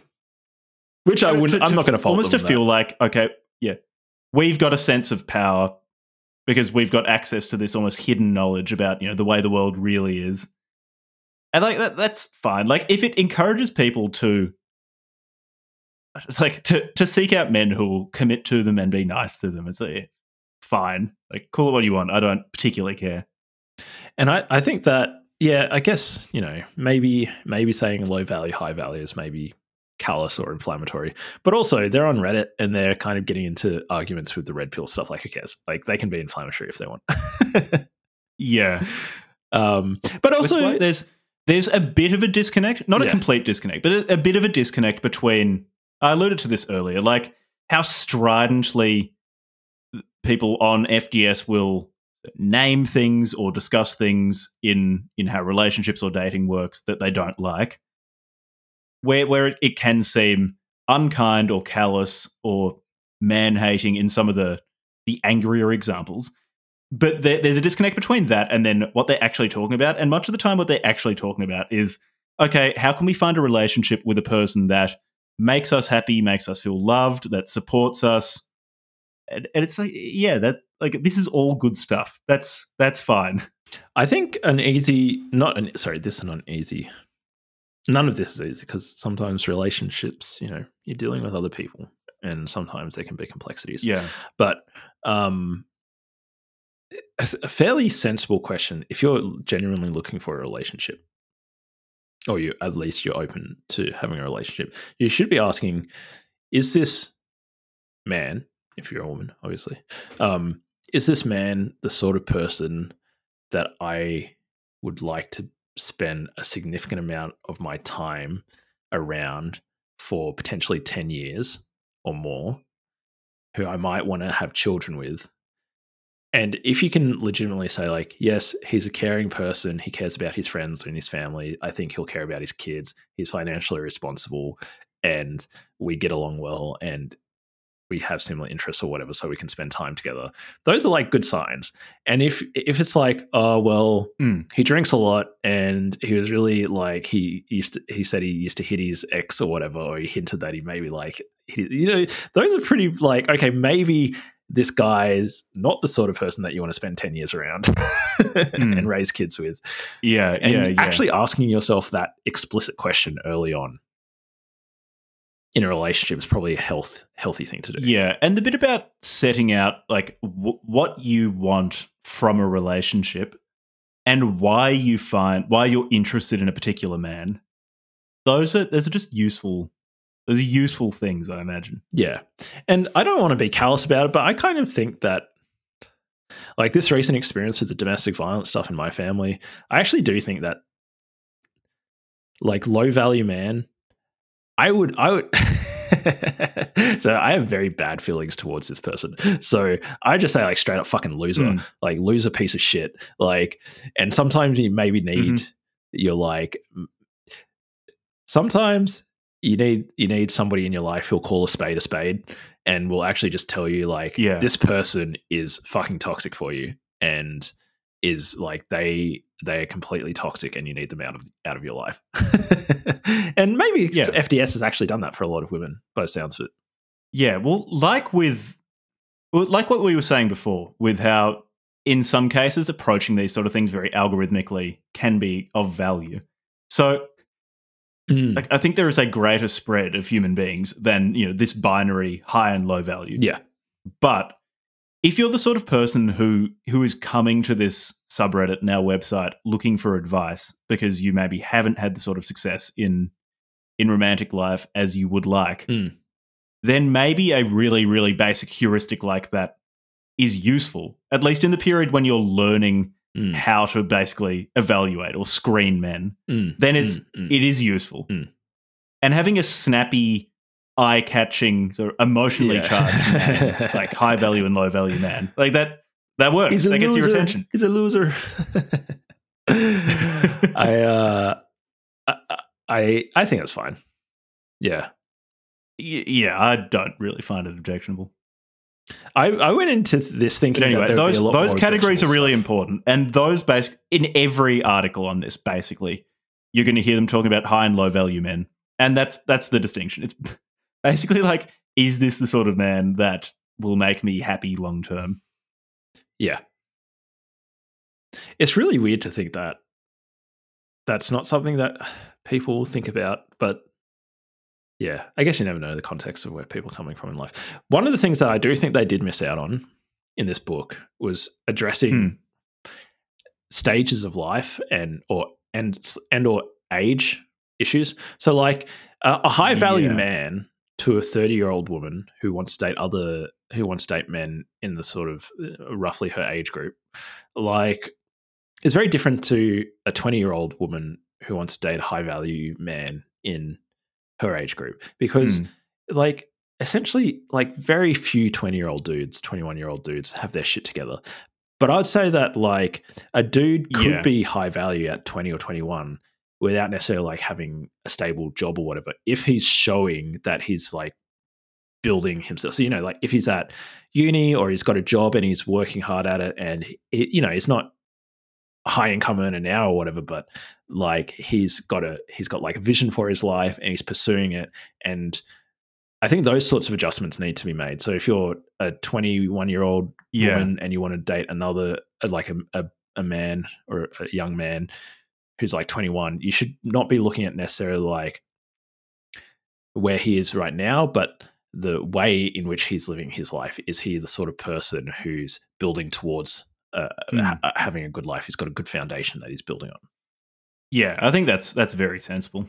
Whereas, like, obviously, if you're dating a 30-year-old, you'd expect him to have a bit more of his shit together. Even though at 30, I still don't feel like I have my shit together. Certainly feel better than when I was 20. Yeah, like marginally. So long as there's growth.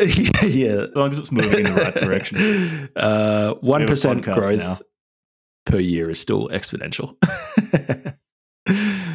So, other major topics? Were there other major ones? Anti-fuckboy. Do you want to talk about fuckboys? Yeah, sure. So they're just guys who won't commit to you, who are trying to have sex with you. And a lot of articles talk about how to deal with fuckboys. That's not unreasonable. A lot of the advice they regularly give about waiting before having sex with a man, or really thinking about why you want to have sex with him, like, fine. Yeah. I actually think, so here's my hot take. I actually think dudes should read this. I don't think this is just something I would recommend to women to read. I think young men in their 20s or late teens should read this, because it might be a fucking like bit of water on the face for like this is Levi coming clean. A few years ago I was a bit of a fuckboy, and I'm not proud of it. I was sleeping around and stuff, and I would say, like, at the time, just because I was it's just stupid 25, 26 years old, that like I wasn't really considering the impact that I was having on like the women I was dating. And because of that, like, well, one of the key things that I think is like a sign of maturity is as you, well, hopefully you do it younger, but like you consider the impact that you're having on others.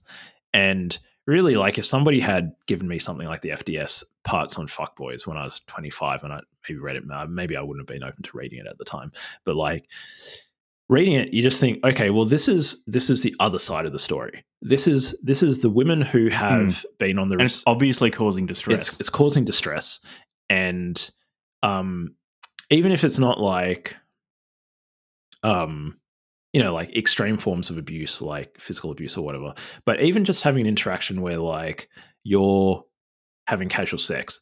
Jordan Peterson put it really well. And part of the reason why I snapped out of my sort of fuckboyish phase was he said, like, Jordan Peterson said, if you're having casual sex, you're also permitting the other person to treat you like you are the sort of, like, you're willing to be treated as a casual sex partner. Like, it goes both ways. And so if you're wanting to go around having casual sex, like, is that really how you want other people to treat you? And also, like, think through the consequences of like the way that you're treating the other person. Like, in the most extreme forms, you're essentially just treating the other person as like a masturbatory device. Like, like they just happen to be the person who would come and get a drink with you, and so you're going to fuck them. Well, that's not a particularly like kind way to treat the other person, and also that's not necessarily like a kind way for you to like allow yourself to be treated. And so I think for a lot of dudes who maybe think that because of the red pill or PUA stuff, that it's actually like an emotionally healthy way to like interact with women, reading this sort of stuff from the woman's perspective, I think could potentially be healthy. Yeah, I don't know. Like, I know you didn't have your fuckboy phase. That's a very good point. Like, I don't know how much you can relate. But well, that's also just temperamental. In that I just really like monogamy. I just like being in a stable relationship. I really don't enjoy like casual sex and partying and things like that. So that's also just me. Yeah, fair enough. Yeah, so I guess there's that as well. I also don't want to tell people how to live their life. I just think like, well, I mean, you're not telling them how to live their life. You're just saying that how you live your life has an impact on others. Yeah, and that's a really important lesson to learn. And maybe like, some of the women that I slept with were just like looking for just friends with benefits or whatever, and they didn't care. Like, I definitely know at least one of the girls was. She was just like didn't give a shit about me. But when I realized, I was like, oh, okay, well, she doesn't care. And I was like, oh, well, that doesn't feel very nice.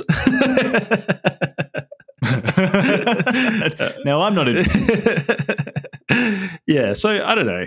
Yeah, I guess that actually brings up something that quite a few people in this handbook talk about. And I was interested to hear your opinion on it. So their strategy of dating quite a few men at the same time and seeing which ones look like they're going to be high value or not. Because, again, this is probably temperamental. So if I were seeing a woman and I knew that she was dating like 2 or 3 other men, I would consider that really disrespectful and I'd stop seeing her. Yeah, I would. It would depend on whether or not she was transparent about it. So if, like, on the first date, she's like, I'm seeing some other men at the moment, I wouldn't necessarily mind, as long as like it was also clear that I could also see other women, so there wasn't that sort of asymmetry. But if it was like we're dating and then it's like 3 months after we've been dating or something, she's like, oh yeah, I'm seeing other dudes or whatever, it's like, hold up. Well, you probably should have told me about that, like up front or whatever, like, so I think it somewhat depends on like how transparent they are from the beginning. Because if you said at the beginning on the first date or the second date, like, hey, I'm seeing other people, I want to keep on seeing other people until I'm sort of more serious about it, that's one thing, because then you, at that point, you can make that decision for yourself. Like, yes, I'm comfortable with that, I'm going to keep on seeing you. Or no, I'm not comfortable with that, I only want to see one person at a time, and I want the other person that I'm seeing to only be seeing one person at a time. And you can have that conversation with them. But if it's not transparent and stuff, and then you find out later and stuff, I could totally understand why you just be like, this is disrespectful, we're done. Yeah. And I guess it again, because this is not a book written by a single author, this is a compilation of different people's opinions. Yeah. Of course, unified to a large extent, both because it's on the same subreddit or website, and also it's been curated by one person. So there will be central themes. But so some of the people talk about how And they do, unfortunately, some of them buy into the evolutionary psychology stuff. Yeah. How you've got to trigger the male mate guarding instinct. Ugh. And so even if you're not dating other people, you just tell him that you're seeing a bunch of other people. I genuinely think that we should to get him interested, a full-blown evolutionary psychology book on this podcast. Like pick one that is like by Gadsard or something like that, and just like eviscerate it, because I dislike evolutionary psychology so much, or certain aspects of it. Yeah, well, it's a sort of it can propose things that might be true.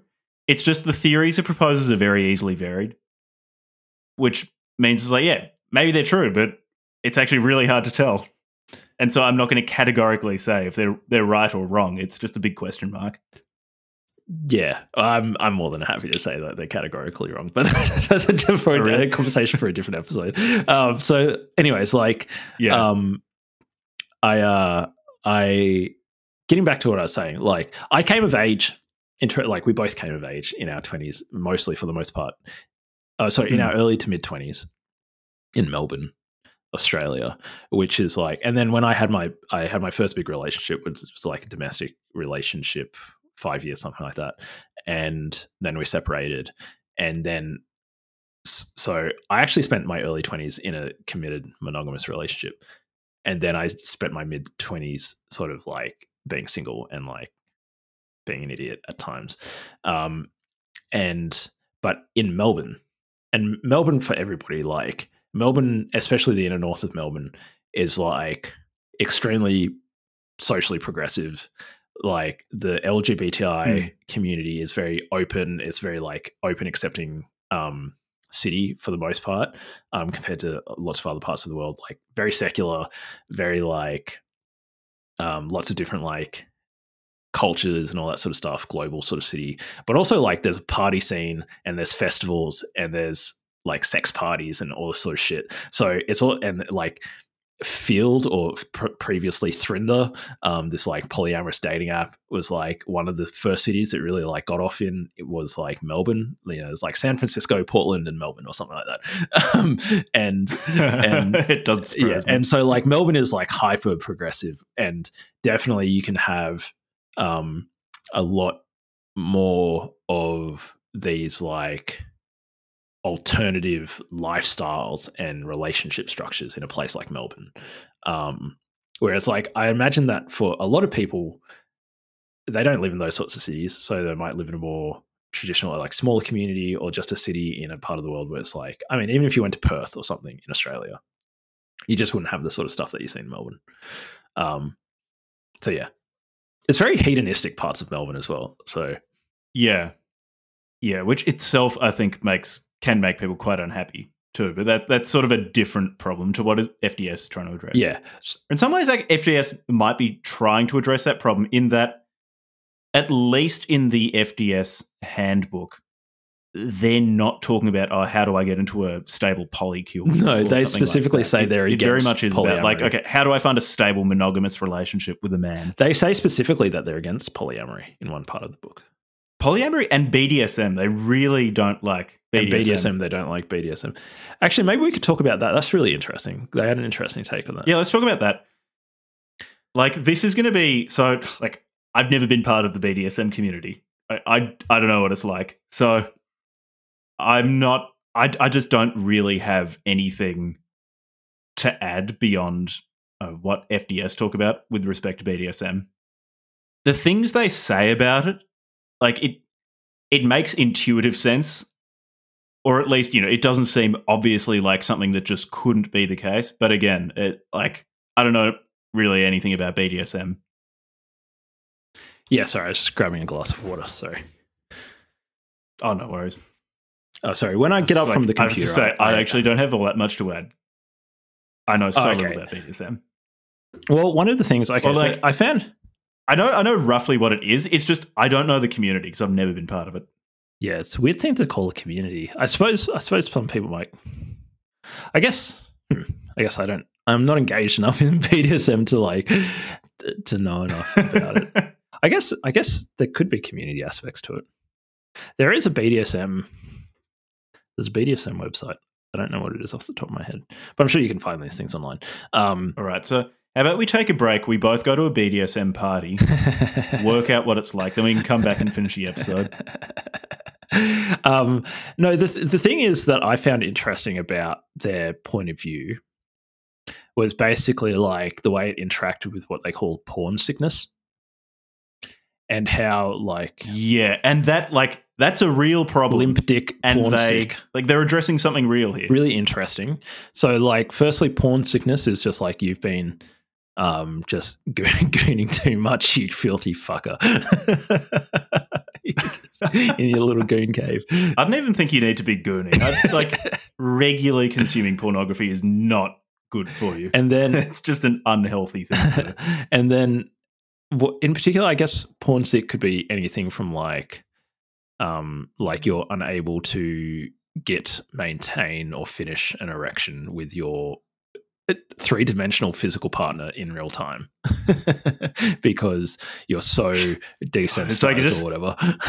People should not be distinguishing between 2D and 3D girls, and the fact that some do that, your three-dimensional an indictment on our fallen civilization, degenerate civilization, physical, non-generative AI, like actual human, and I guess it could also extend not necessarily to like its effect on your sexual potency, but also like your expectations of women and like in sex. So like wanting a girl to basically be a porn star, you know, like all sorts of things that you could see in porn, and then bringing that to just like your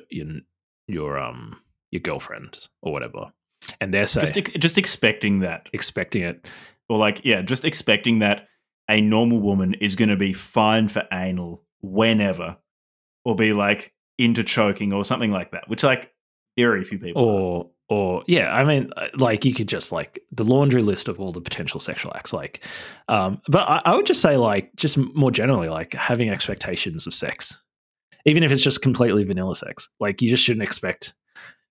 You being in a relationship with somebody else or going on a date does not entitle you to any part of their body whatsoever. It's just to me, it's like it's even more black and white than that. Levi coming out with the spicy hot take. Just like if you go out on a date with somebody, that does not entitle you to fucking touch their hand, let alone put your dick inside them. Like that all is contingent on them, their full participation and consent. And that extends from kissing to sex to like any BDSM stuff. As far as I'm concerned, I don't know. Like maybe other people have different opinions on, but to me that's pretty black and white. And it's just applying the same principle of BDSM. So like to me at least, where I disagree with them is like they talk about a lot of stuff to do with like stuff that's degrading to women. And I think that's fair enough. Like say some of the hardcore BDSM stuff where it's like a man being in a dom role doing stuff to a woman could be degrading. But one thing that I sort of found interesting was like they didn't account that there's actually reverse. Like there's femdom, like, and they didn't talk about like what if a girl wants to dress up in latex and like crush some balls. Like, in this case though, so I'll white knight for FDS here.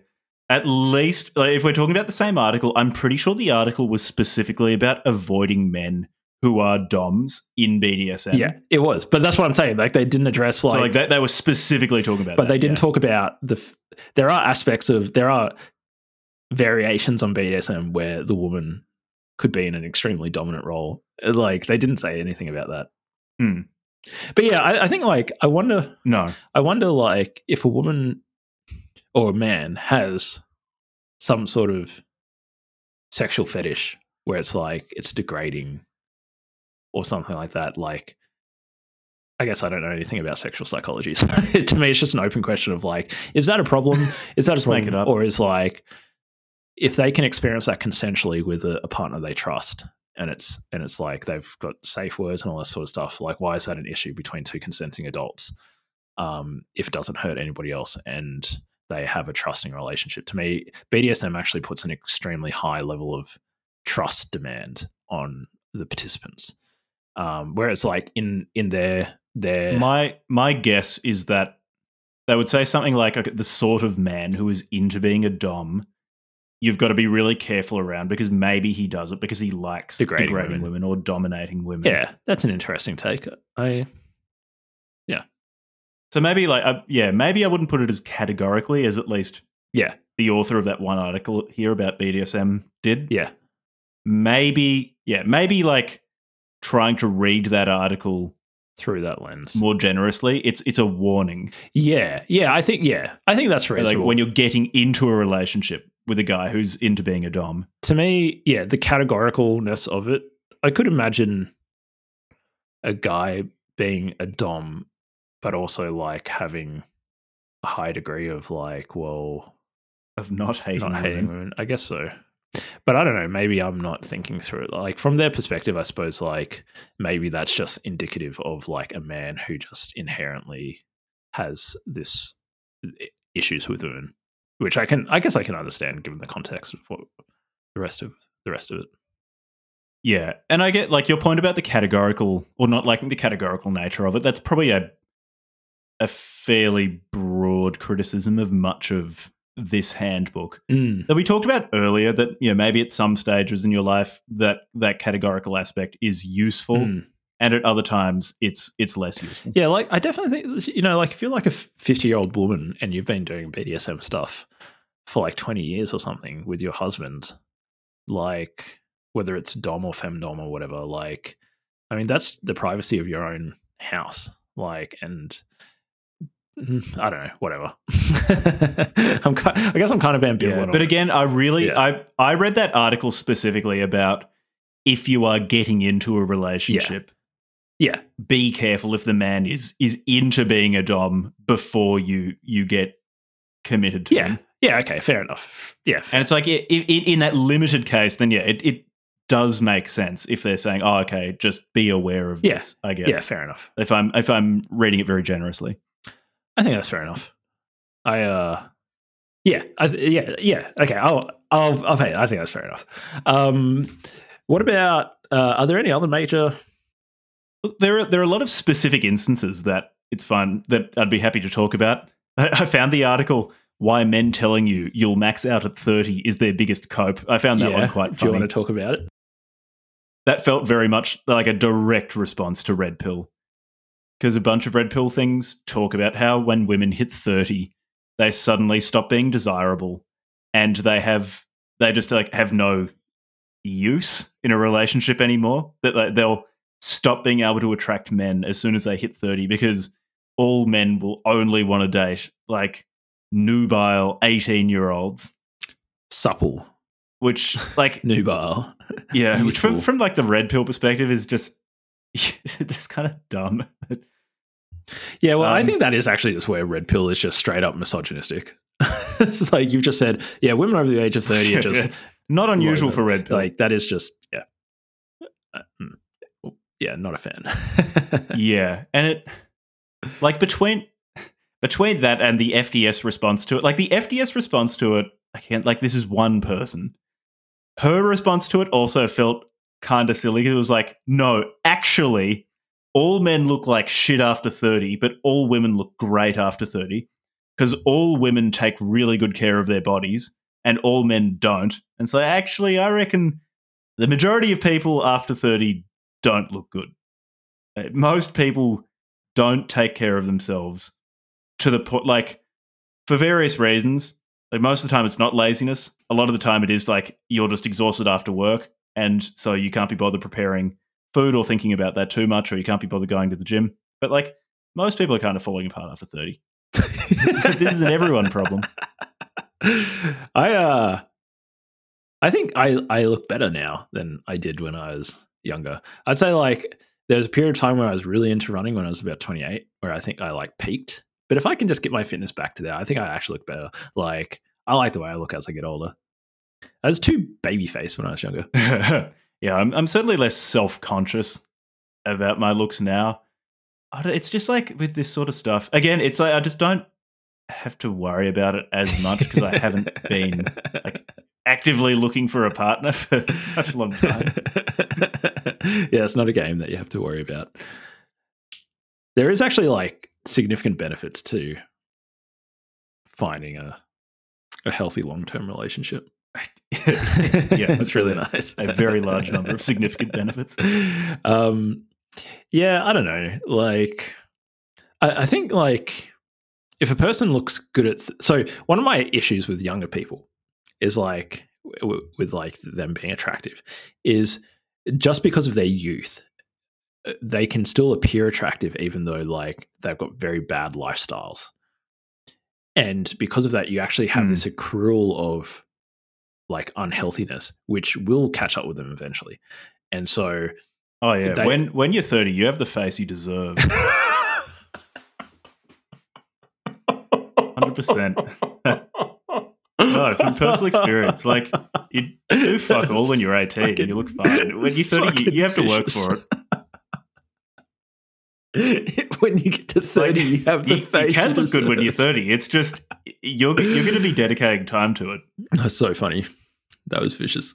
Yeah, it catches up to you eventually, and yeah, when you're younger, you can get away with a lot of bad decisions, and just because your body is just you've got such a high metabolism and you still got like this nice cell division like capacity. You'll still be, you can go through three nights in a row down to like some filthy nightclub taking MD all weekend and then like wake up on Monday looking like fresh as a daisy. Not once you get to 30, mate. So I think both the red pill and this particular FDS article talking about the hitting the wall at 30 are both kind of cope. It's like the red pill perspective that a man can do fuck all for his health, and past 30, he'll still have tons of options. He'll still have tons of 20-year-old women, beautiful 20-year-olds throwing themselves at him is cope. As a 30-year-old man who doesn't have tons of 20-year-old women throwing themselves at him, I can categorically say that's not the case. I've been lied to my whole life. Damn it, I was waiting for this day when I turned 30 and all of a sudden there'd just be like rows of hot 20-year-old women lining up at my door. No, it didn't happen. They lied to me. Gee, you've lived for 10 years longer than I have. I can't wait to have sex with you. Yeah. But then the FDS response to that also feels kind of like cope. It's like, oh, by virtue of the fact that I'm a woman, I categorically do take care of my health and will look great at 30. So the reality is much more boring. It's like everyone has to work. Yeah. Entropy will fuck you. Entropy will get you eventually. Yeah. Like, let's put it this way. We're in a war with entropy and we will lose this war. But you can at least do your best to like not just wave the white flag. Look good on the way out. Look good on the way out. Don't go gentle into that dark night. All right. So like you're going to lose this battle. Don't lose it in your early 20s. Like it's just going to suck by the time you get to your 30s.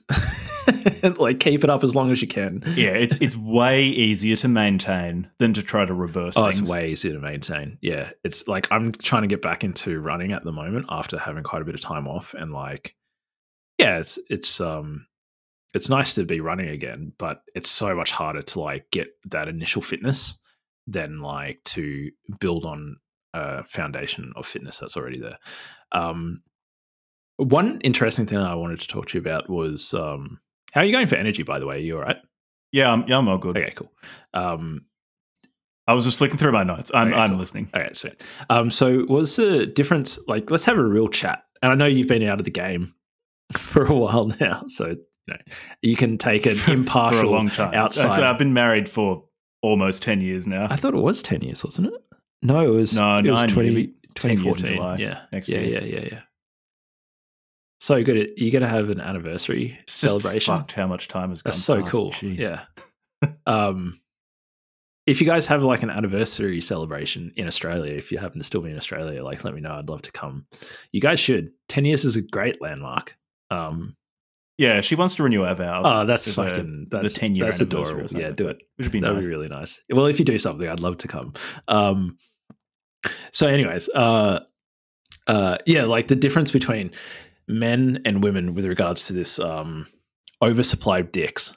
You know, like one of the things that the female dating strategy talks about, and I think the red pill sort of talk about, but in slightly different ways, is that women, generally speaking, have more innate optionality.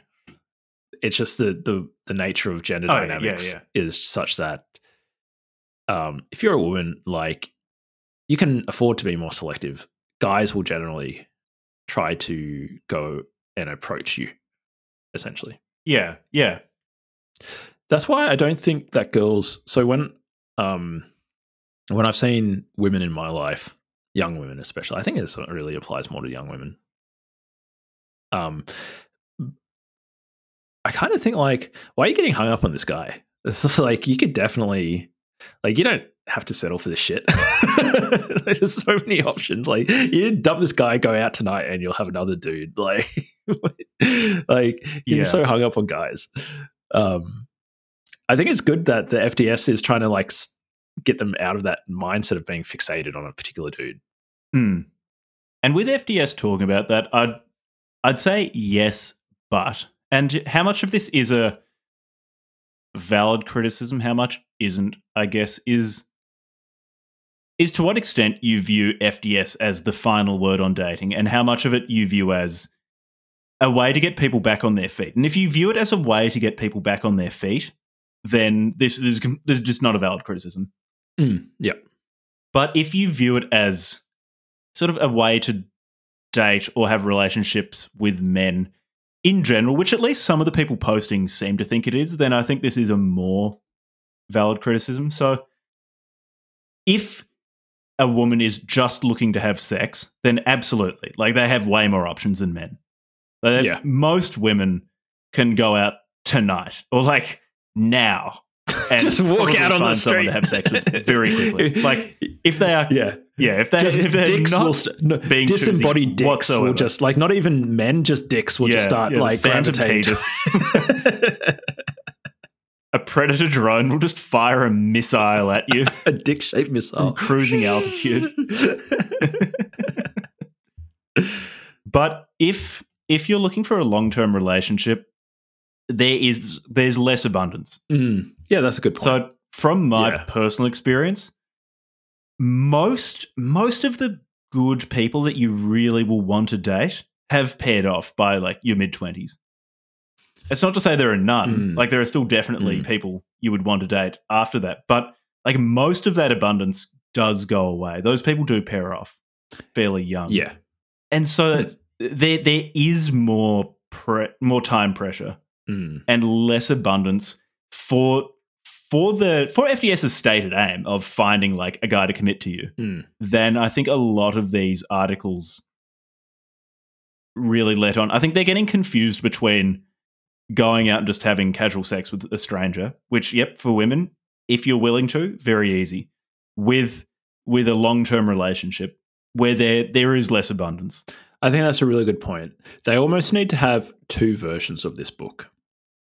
One for just like dating, friends with benefits, or whatever. Or like, not necessarily two versions of the book, but just like every now and then have a distinction between, okay, are you really looking for that long-term relationship, or are you looking for just like casual stuff? Because 100% chicks, no issues, like any day of the week, can go out and get laid. But getting laid is not really, and I think as you said, like, these FDS isn't necessarily talking about just getting laid. They're talking about like having sustainable, healthy relationships.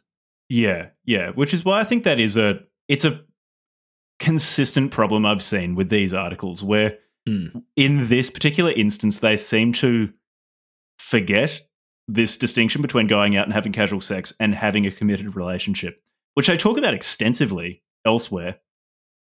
Because the fact that women can easily have casual sex, I just don't think is that relevant for the search for a stable partner, unless you're just wanting to have casual sex. Yeah. And my sense as well, just in general, is a lot of women just don't seem to be as interested in just casual sex.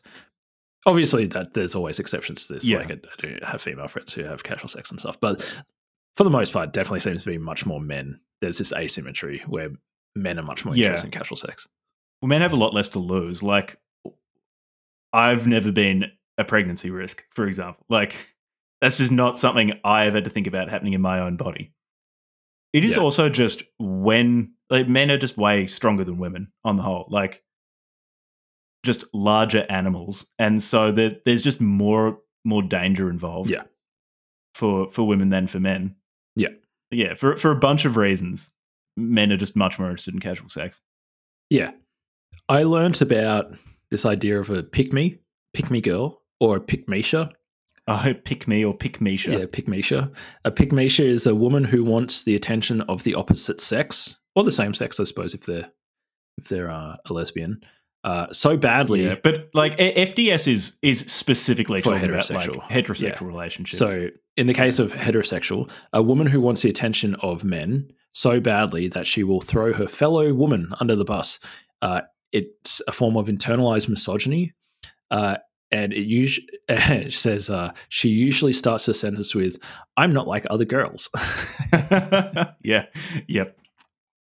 Yeah, that was interesting because I didn't know there was this dynamic between women, that this was a thing that existed. Yeah, I didn't really know that either. It's also a question of how much does this translate into non-online life, non-Reddit speak. Yeah. Because of course, you have someone who spends time on FDS will be walking around and will be categorizing people within this framework of like LVMs, HVMs, pick-meshas and queens, etc., etc. To what extent this dynamic exists? It just sounds, when you actually say it out loud, without FDS is, I'm not sure. To what extent it exists and FDS is just naming it and systematizing it. Maybe that's the case. It's just the idea that there's, I don't know how many tens of thousands or hundreds of thousands of women potentially walking around with this schema in their head of like, she's a pick-mesha, she's a queen, I'm a queen, used to be a pick-mesha, that guy's an LVM, that guy's HVM. It's really weird. I suppose it's language to name stuff that you see. But it also crosses over into this. It's just so hard to resist the urge to start describing this in Spenglerian terms. Talking about their mathematization, forming the nature of this schema, this actualization of dividing up history into categories like pick-meshas and queens, the stuttering last gasps of the Faustian soul. What other, do I have any other specific ones that I want to talk about that I found interesting? I don't, like, there are plenty of particular articles we could talk about. I just don't think any of them are bringing up new things that we haven't talked about in the past, 2 hours, 20 minutes or something. Yeah, there was a particular chapter called, I'll go to, it's called To Those That Call Us Entitled Princesses. Yeah, that's a good one, actually, because a criticism I've heard is that, that FDS encourages women to have unreasonably high standards, and they'll never have a happy relationship if they adhere to these unreasonable standards for men and entitled princesses. And I don't really buy that criticism. Yeah. Given that most of their like entitlement talk is basically, I want a man to be committed to me, to be kind, to be financially responsible. Yeah. Which is that's not high maintenance. Like, if as a dude you hear that and you go, oh no, she's too much work, then maybe you shouldn't be dating. Yeah, and so that particular chapter I thought was good because they just addressed a lot of those criticisms. And I would say if you were going to read the book, or you didn't really want to read the whole book, but you're just going to read bits of it, I'd say like that chapter is worth reading. Because they basically say like, addressing that they think there's these asymmetries with the way that women are treated in relationships, heterosexual relationships, and that they're basically just trying to like even the playing field with all these issues and like give women some like tools to deal with them. Yeah. I don't have all that much more to say about FDS. Well, I do have more to say. I'll just be repeating myself. Yeah, I think we covered all the major stuff. Maybe we should move on to like concluding. I'd recommend this book actually. Like, it's free. It's not hard to read. I enjoyed myself. I reckon you don't have to read the whole thing, but flicking through it, yeah, I think is valuable. They've got their ideology. Maybe I'll quickly read their ideology.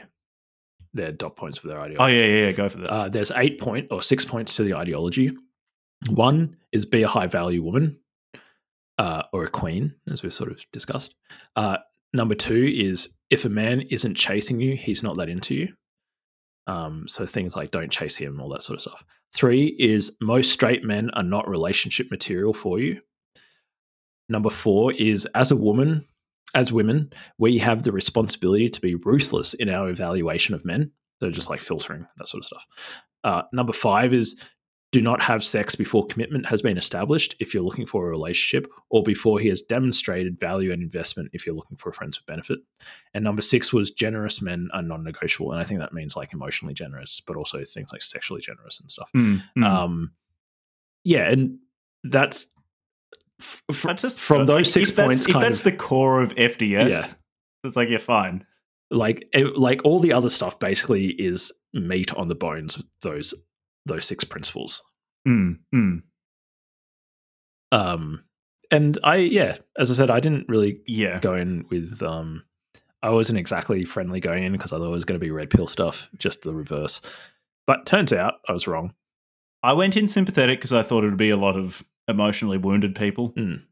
And yeah, it is that, but they're also offering practical advice that, subject to the caveats we've mentioned a few times, is useful. So yeah, I actually think that reading it was a good thing. This. I enjoyed reading it. It's also much better to read than the PUA stuff that we read a while back. Oh yeah, despite the fact that this is a curated selection of Reddit posts, I'm pretty sure the spelling and punctuation is a lot better than published PUA books. They edited it properly. It was nice. It was decent to read.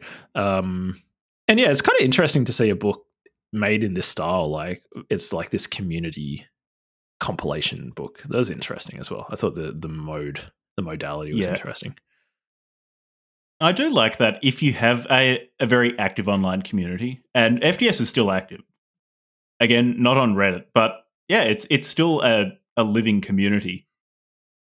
I do like it when community members will take the time to produce a document or to collect things that people within the community have made, such that outsiders can quickly get up to speed on what that community is about. I do think that there's a misrepresentation of FDS, though, based on having read this. Oh, 100%. Yeah.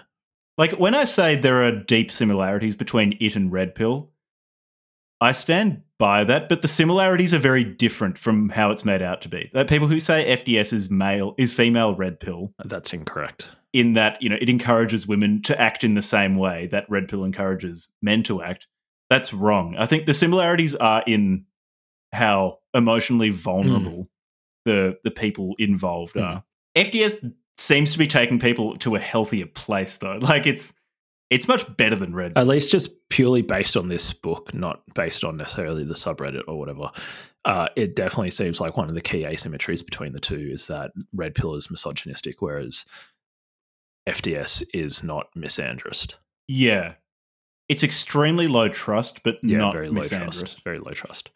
And yeah, they talk in generalizations and stuff about men, but whatever. That's what you should expect from a dating advice book. Like, Yeah. I think that's. I think I've well and truly exhausted all the things that we could talk about. I know maybe there's other stuff. Oh, we've done well. I think we're almost at 2.5 hours. Well, hopefully we didn't bore you guys, and hopefully we weren't too serious. Should have told more ball stomping jokes. Ball stomping jokes. What do we've got Wiki for coming up next, I think. Oh, great. We can get all the ball stomping jokes in there. We'll dive back. Yeah, when we're talking about furries. We're going to go back to the furry water, drink deeply. God damn it. You know, it would be like the mashup from hell would be urine therapy furries. Just a furry walking around in a piss-drenched furry suit. Oh, man. So gross. All right, well, thanks. I still have plenty of like prejudices against furries, so I imagine at least some of them are doing that non-therapeutically. It's recreational. Yuck. Yuck. So gross. So gross. It's damp fursuits. They're already damp because they're sweating all the time inside them. Those things are supposed to be really hot. Yeah. Well, you make them damper. I bet you those things just stink so bad on the inside, hey? Like one that's a couple of years old. Yuck. You've got to be dedicated. You have to suffer for your art. Yeah. Okay, cool. Well, should we sign off? Yeah. Thanks for listening.